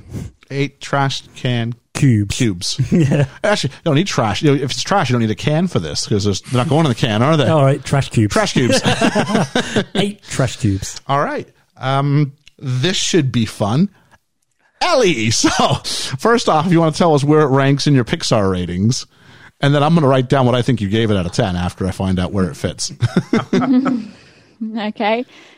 This goes to the bottom of my Pixar rating. Wow. So, yeah. Like, this is below Cars for me. Okay. So that puts it at number 8, I believe. That makes sense because Cars, when you break them down, you crush them into cubes. You do. So that's that. I've got my prediction down for where I think you're going to place it, but what does it get out of 10? Oh, you're not going to put your prediction in first? I've got it written down. I promise you I have it written down. Okay. I think I'm going to give it a 5. Oh, okay. Ooh. I said 4, so you did better than I thought. Yeah, I was thinking 3.5. I mean, I hadn't thought up a best film ever rating before just now. I just put it in my Pixar list. So I don't know.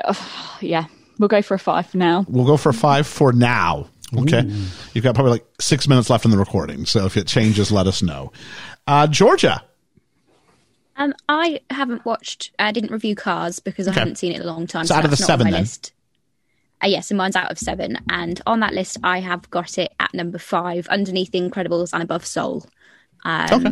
Just because, I mean, the others are just really, really strong. I love WALL-E, but The Incredibles, Toy Story, Coco, and Onward are just better films. Okay. However, I think WALL-E is wonderful. I have decided I'm going to give it, I think 8 fire extinguishers out of 10. Okay. Nice. 8 space propelling fire extinguishers. Yeah. See, it's all about the adjectives. It is, isn't it? Ethan. I'm the complete opposite of Ellie here.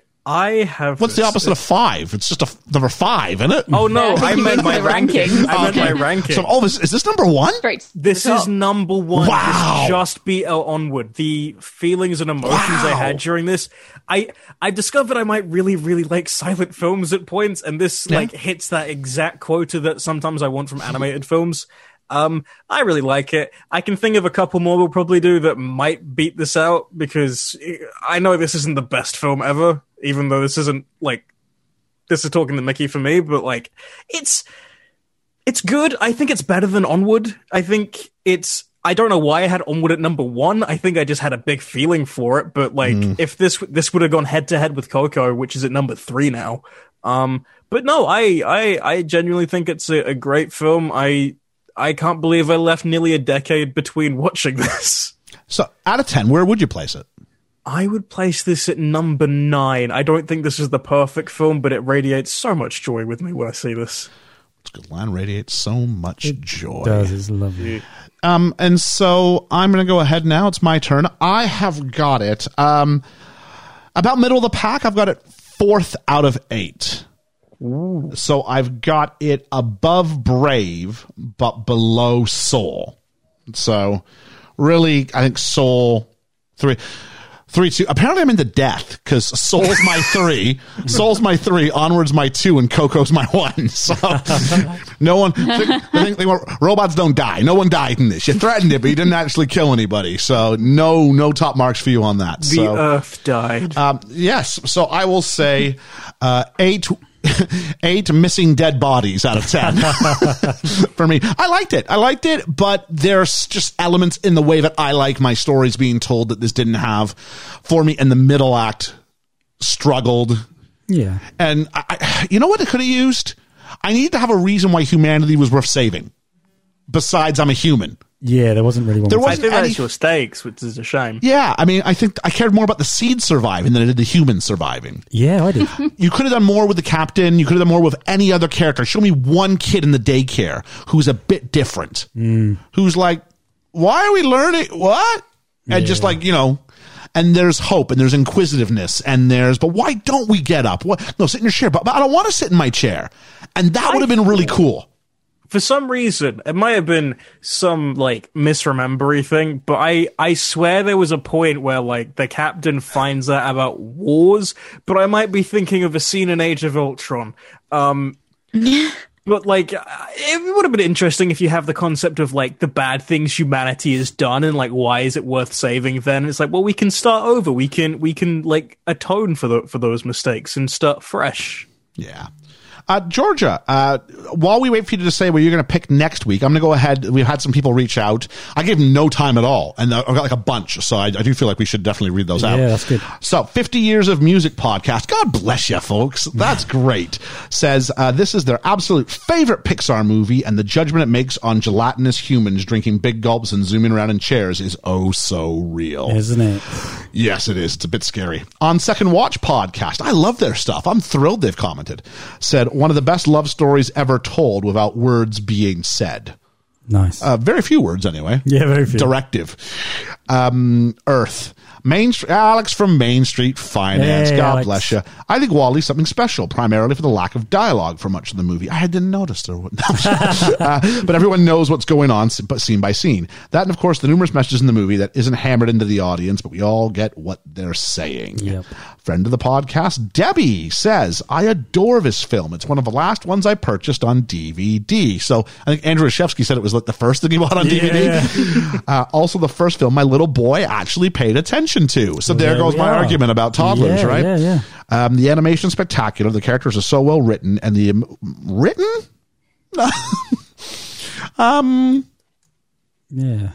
Yeah. Okay, I'll just read it again. The characters are so well written, and the amount of emotion they express without any words is truly breathtaking. The story is very strong and greatly important to all the generations. I could rave on about this one for ages, but I know Ethan will do that for me. This gets 10 out of 10 on every aspect from me. Wow. Love it, love it, love it. So, do you love it, Debbie? Just, Don't know if it's 3. Is that? I don't know what that means. She's screaming down. Maybe. She's screaming at me. I love it. I love it. She's definitely screaming at Ellie. The Burnt Toast podcast said the simple fact that most of the movie doesn't have any talking, but just bleeps and bloops is amazing. You get so connected to the characters as well. My so-called pop culture life podcast says it's so sadly accurate. Ellipsis. But I love it. I feel this was the turn for Pixar. What I mean is they were tackling much more adult real life subjects. After this, you had Toy Story 3, Up, Inside Out, Soul, Onward, and so on. Didn't you also have like Cars 2? They also forgot The Good Dinosaur, which I don't blame them. It was all for the better, too. 2 last ones. Even the Score podcast say WALL-E's a testament to Pixar's animators and their ability to relay story without dialogue. Fully agree. The entire Earth sequence up until where they dance outside of the ship is Pixar at its finest. I will also agree with that, too. Yes, I would. This builds up into Up's intro sequence and its emotional impact. When we get to Up, I'm looking forward to that one because... That's destructive in the best way, I guess. Yeah. And then finally, Richard, friend of the podcast, husband of Debbie. Hey, Richard. A man of succinct thoughts. Twitter is definitely the right format for him. Absolutely. A lovely little film. Oh. And I would agree with that. I think at the end of the day, that is where I will put it. A lovely little film. It's not setting my world on fire. Eve might, but the film didn't. And that is what I have there. Georgia, did you ever find the Rotten Tomatoes? I'm going to bet it's north of 93%. I didn't. 2 seconds. Okay. I'm going to guess 98. Let's go ahead. Okay, so I said 93. Ethan says 98. I'm going 89. 89. And Ellie? I think you're probably all around the right mark, but I can't understand it. Wouldn't it be great if it was like 12%? Critic response, what did I watch? Nothing happens. No, you are all around the right mark. It's 95%. Wow, okay. Nice. Yeah, not bad at all. Yeah, at 95, I'll take that. You said north of 93. North of 93, yeah. So I kind of give myself some room to grow there. Yeah. So, and that is that. So, Georgia, all that's left to find out is not for best film ever. That announcement's been made in the episode we're going to record later this week. Yeah, it's Norwood. The one that you guys will hear before this, but we won't get. Yeah, it's all wibbly wobbly timey wimey. Georgia, wow, what? I can't believe you guys are doing insert film here. Georgia, what are we watching? So we are watching a film that I have adored since it came out. It's one of my favorites. Last time you said this, it was like Tinkerbell. No. Pipe down. This one is actually good. Okay. Tinkerbell 2. I was going to say, I'll hold you to that, but I'm the Goofy movie guy, so I can't. You are. What are we watching, Georgia? Came out in 2010 alongside Alice in Wonderland, Toy Story 3 and Tron Legacy, but we're not doing any of those. We are doing my absolute favourite Disney princess film, the first 3D animated one we get, and that is Tangled. Wow, we are dropping a big one with that. I love Tangled. I love the fact that this has been announced during a crossover, because folks, if you want to get an idea of what we do, come listen to us when we do Tangled, because Tangled is going to be... I got a lot to say about Tangled. I got a lot to say. Tangled. Have we all seen Tangled before? Again, yes. I only saw it recently, times. but yeah, I love Tangled. I saw it Christmas Eve or Christmas Day when my first years in England. It was just on Sky for free or something like that. It's a great little movie. Yeah, big fan. Well, we'll see how big a fan. Yeah. Maybe I'll watch it again. Maybe I'll watch it again. And I'll be like, nothing happens. What is going on? Why is the guy with the hook playing the piano?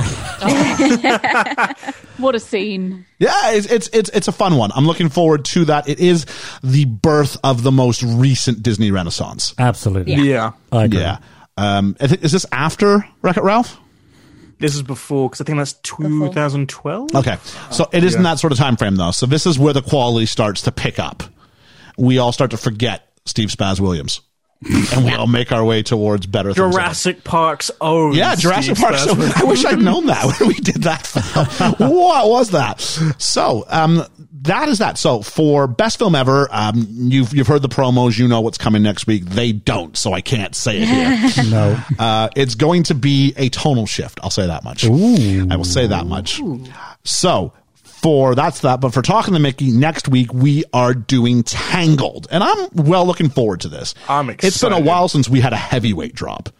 This is the film I've watched the most times out of any films. Wow. This is my go-to rewatch film. Now, that's a different Out of any story. films, Disney or otherwise.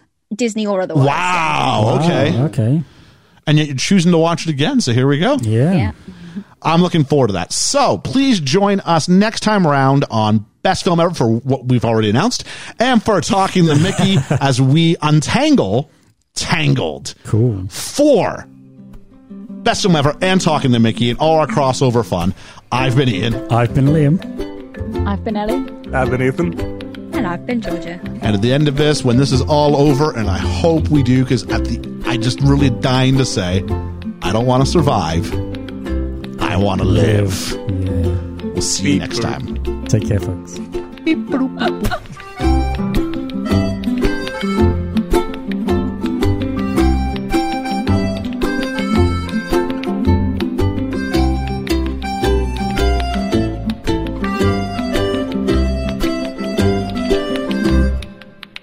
What was I talking about?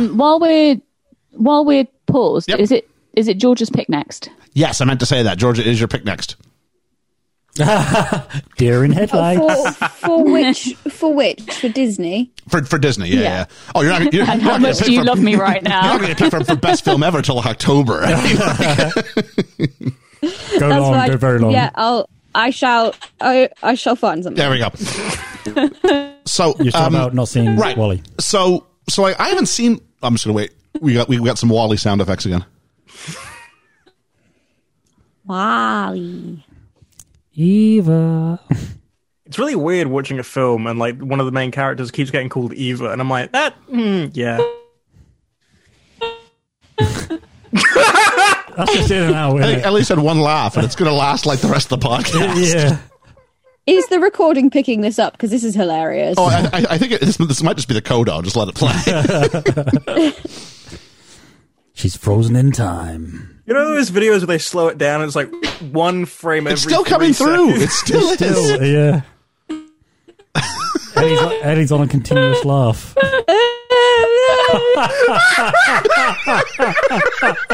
Sounds like Eddie Murphy.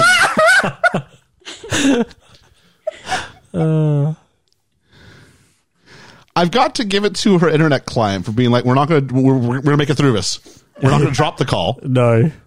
We're going to continue with this.